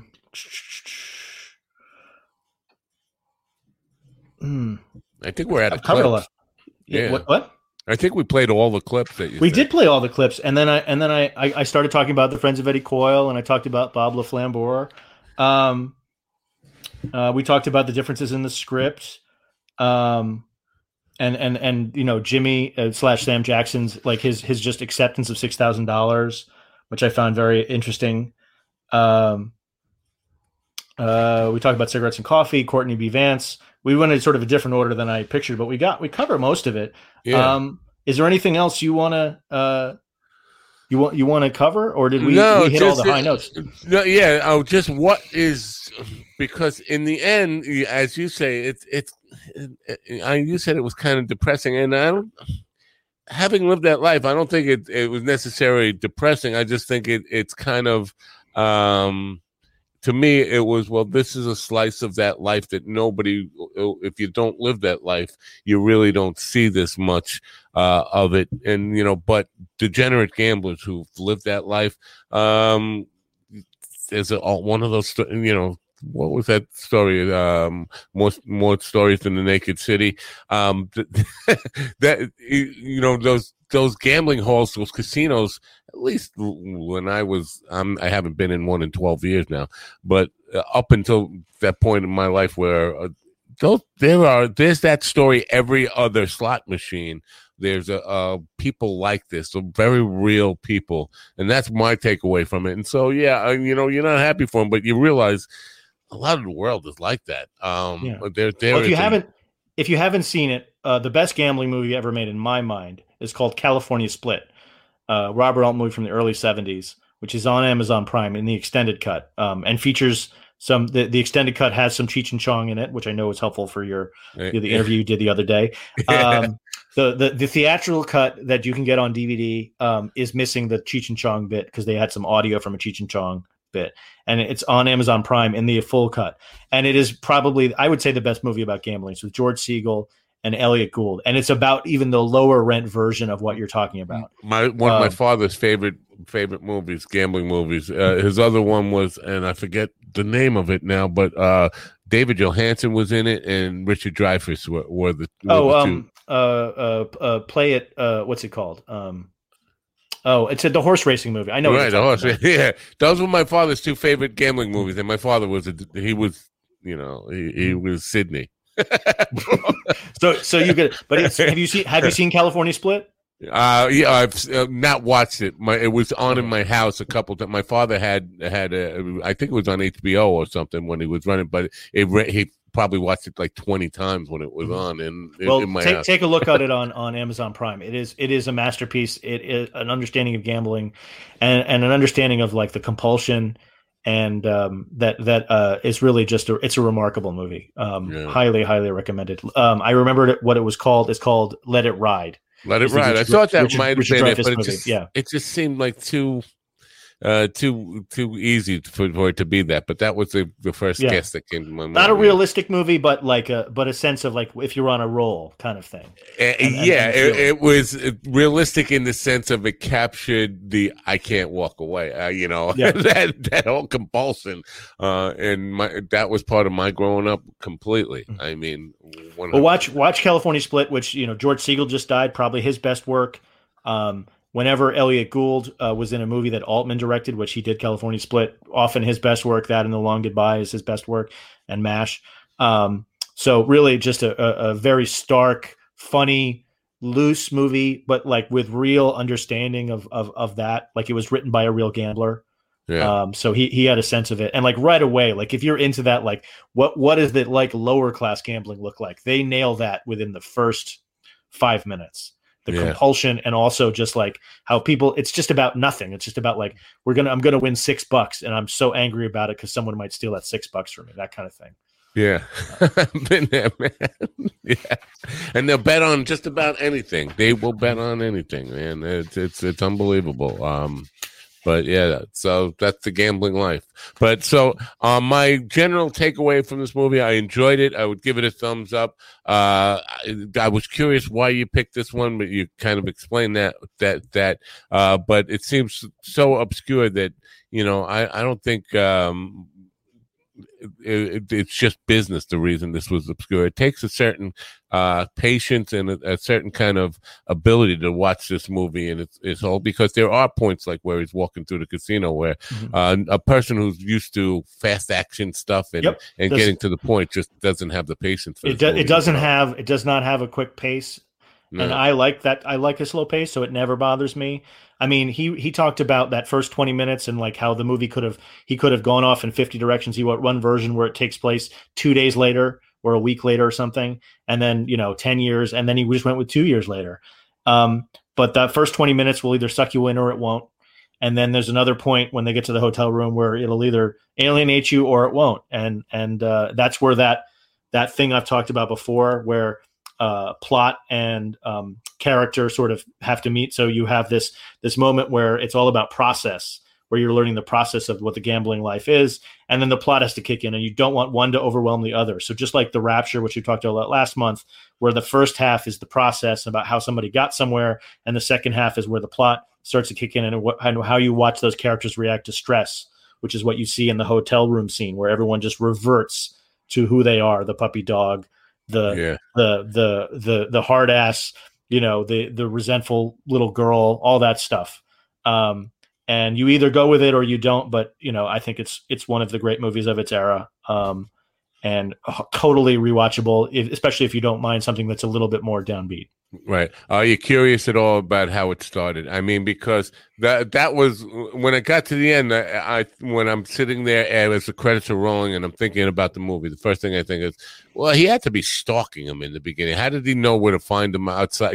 On his down and out moment, did he wait for that moment? Did you have any of that thought about curious about the beginning? Yes, you do think about it, but you sometimes, especially a movie that starts sort of in the middle of somebody's life or near the end, there are coincidences, and they're like, did he know he was there? Yes, you think about it, but since you don't know the motive until 80 minutes into the film, right? You're not necessarily going to go back to it.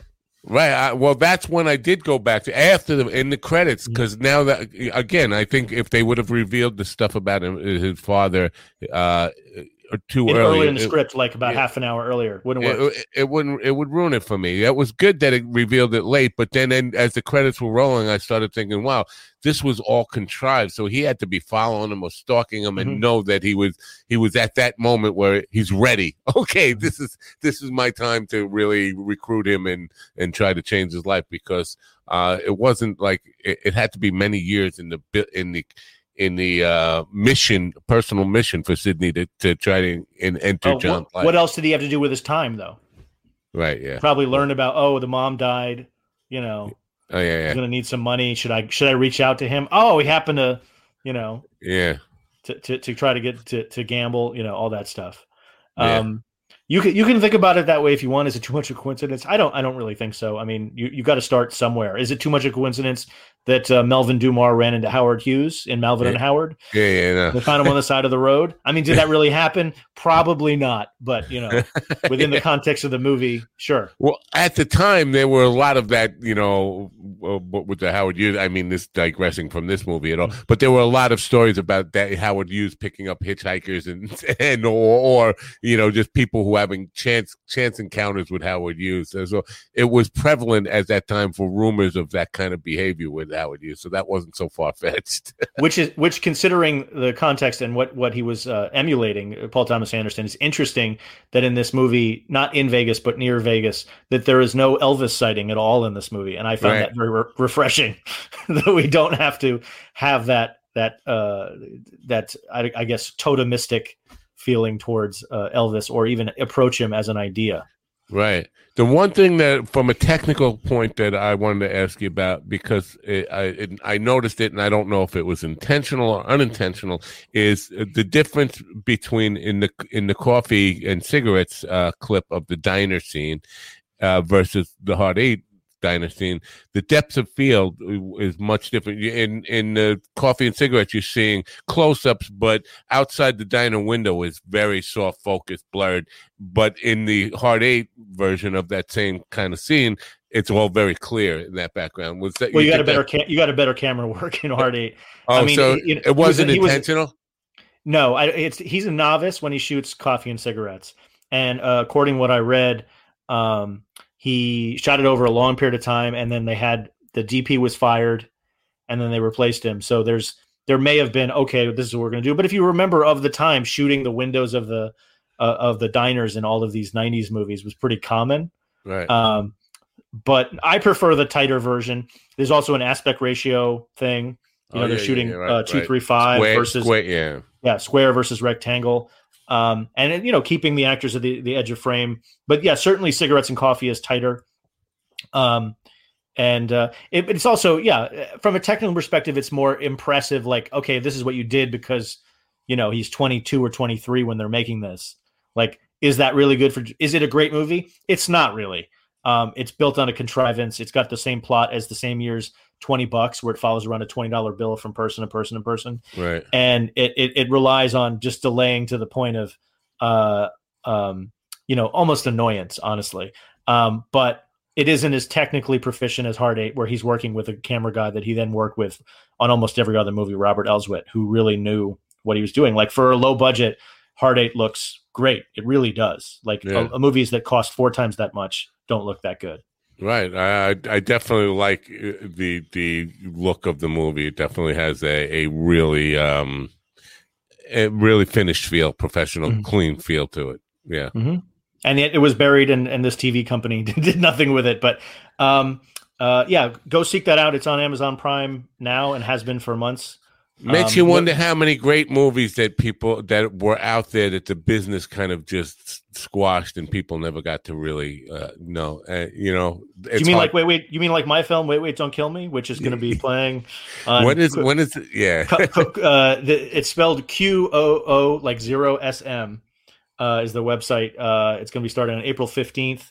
We're going to use the coupon code Don't Kill Me to get 25% off any rental, purchase, or subscription. It's a subscription based video on demand service. Send that to all that information in text, and I'll put it in the description up top of the description so people know about that right away. Absolutely, sure, I will. But yeah, so my film is a film that couldn't get lost. It's a viral pandemic horror comedy that Matt has seen and at least pretended to enjoy at some point. But the business didn't kill your film necessarily. I mean, because this is it did. It didn't kill it, but there are no opportunities anymore.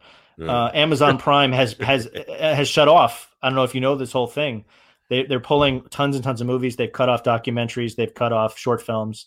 And they're just purging like crazy. And now they're doing, you have to, there's a process by which you have to submit, and it takes months and months and months, and not everything gets through at all. And they're just getting rid of like movies that did well, as long as they were small and independent, they'll just take them off the service. Because they're expanding all their other like podcasting and audiobook services and all that stuff. And I had a guy on yesterday who was a documentary filmmaker who does 10 documentaries a year and gets them puts them all on Amazon. That's his main distribution.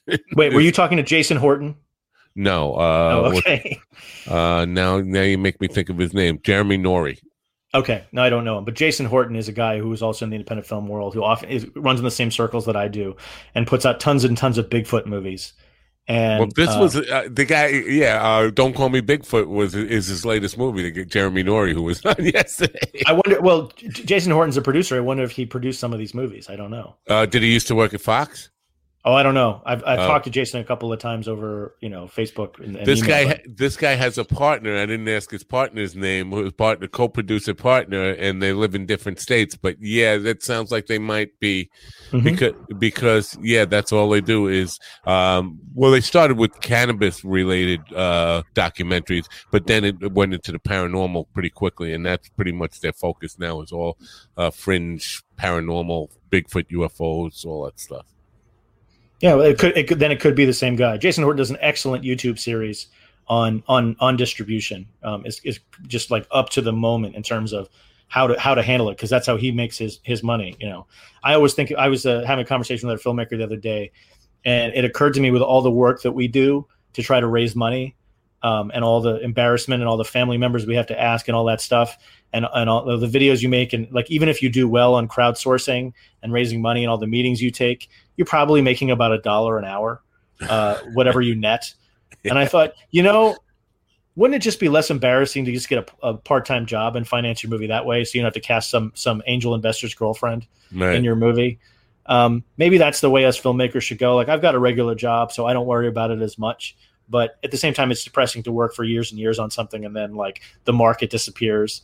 Even if my film is basically exactly what we just went through in a lot of ways, but done as comedy with the pandemic. But the market has shrunk in a way. So maybe I'm not suggesting my film is as good as Hard Eight, because it's not. But that we were crushed by the system in our own ways by the limits of imagination, and because there wasn't a big star in the film at the time. Right, I get that, and I definitely hear your grievance with the system there. What I'm kind of referring to is it's like intentional squashing of something that was part of their own their own product, and Yes. that to me is confusing. It's like you put the money into the production, you backed it, somebody said yes to it, and so why wouldn't you want to give it its best chance to succeed? But Well, Reicher went out of business not long after the movie came out. They gave the distribution to Samuel Goldwyn, and they were just gone because small TV company who were out of their depth. Oh, but got yes, it. Yeah, well, because when I saw the Samuel Goldwyn, that comes on at the very beginning, and I thought, wow, this is a big studio production. No, it's Reicher who gave them the $3 million. Okay. Well, that makes a little more sense then. But yeah, so it was buried in early '97, and then if you want to go on eBay, get yourself a DVD, or if you got a Blu-ray player, I believe that Australian Blu-ray with all the same extras that I have is all region. So imported if you have to. So, but it begs the question: how many films do you think are out there like this that are really, really interesting films that, for whatever reason, distributors or theaters or whatever just that didn't have any tons faith of in them. Tons of them. Like there's just there's no money in releasing an independent film in the theater anymore anyway. So it's a lost leader. So there's plenty of movies that you will like. There are miracles that occur. Moonlight is a miracle. The one that won Best Picture in 2016, because it's essentially a movie for a very specific audience with no, occasional small roles for, some people who are character actors who are great. Mahershala Ali is amazing in that movie, but it's a movie about a gay black kid growing up in Miami, right? And who's the audience for that? And and something like Parasite breaking through, but you don't. It's a constant. If you just find yourself a small movie, and you can champion all you want, but sometimes the system works against it, and that's just how it works. This isn't a skill game or a talent game or anything else. It's a who you know. There's an interview that I did several months ago that's probably never going to air, where the guy asked me a question.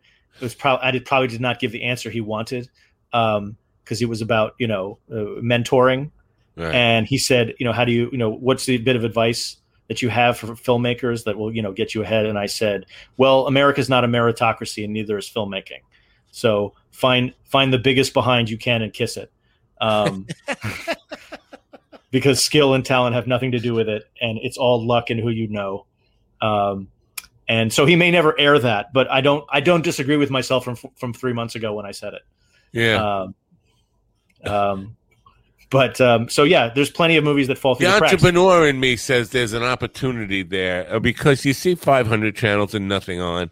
Mm-hmm. It would make a lot of sense for somebody with not like billions of dollars, but enough money to start a channel that is dedicated to not so much preserving, but at least giving some exposure to the hundreds of or maybe thousands of films that could be out there that are like this one nobody knows about. Right. Well, there's a negotiating licensing deals, and then the fact that there's no real money in it because people don't want to pay for stuff. That's the problem. You gotta have, and I'm going to say a name that's bad. I'm going to say Jeff Bezos' name. Yeah. But he pays for the Washington Post, and it loses money. But it's an important thing that he does that. He doesn't interfere, and they do important work. Or when what's his name, Mark Cuban, did Magnolia Films.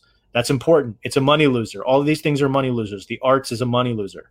The good stuff is a money loser. Most things are just tax write-offs. And if you're going to do it that way, you might as well support the arts. I probably said on your show before, the problem in society is that for the arts is that it's bad people that fund the arts. They greenwash their money. The Koch brothers did it. They did it with like PBS and all those things that are named after them. The Sacklers certainly did it. Yeah. And while you have these tax deductions, the money can be filtered through that, and good things can get made. But they're not going to make money because they don't appeal to the larger populace, and that's all that's important. So things fall through the cracks. You saw California Split on HBO, which is great. That movie wasn't even on VHS for like 35 years. Right. You couldn't even see that. I saw that at a Revival theater in the 90s, but it was not available anywhere else because nobody wanted to bother clearing the music rights. Because it's a small movie with like names who were a big deal in 1974, but not by the time home video came around. Right. So plenty of small stuff will disappear. That's great.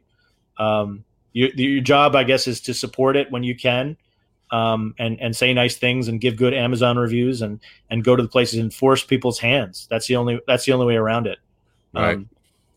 Push the product if you believe in it, and assume that the big stuff doesn't need your time or your energy, because it really doesn't. It's just, those are just marketing exercises. Yeah. So we went 2 hours, even though I wanted to do 1 hour. Well, I was ready to stop 20 minutes ago. I rounded at 1 hour 35, and I was like, great, we have gotten through my literal 8 pages of notes. Right. Well, good. Well, I think we did the movie a fair service, and now people can judge it on their own. So there it is. But I do need to end it here. I got lots of work to do. Okay. Well, that's the show for tonight, folks. We'd love to know what you think about it. Adam's film debut, film premiere, or whatever it's called, screening. Yeah. Well, all that information will be in the description by tomorrow morning sometime. And I hope you support it and come back next month. I can't tell you what film we'll be talking about then, but we'll be here talking about some film. So until then, thanks for coming. Have a great night. Bye for now. Bye.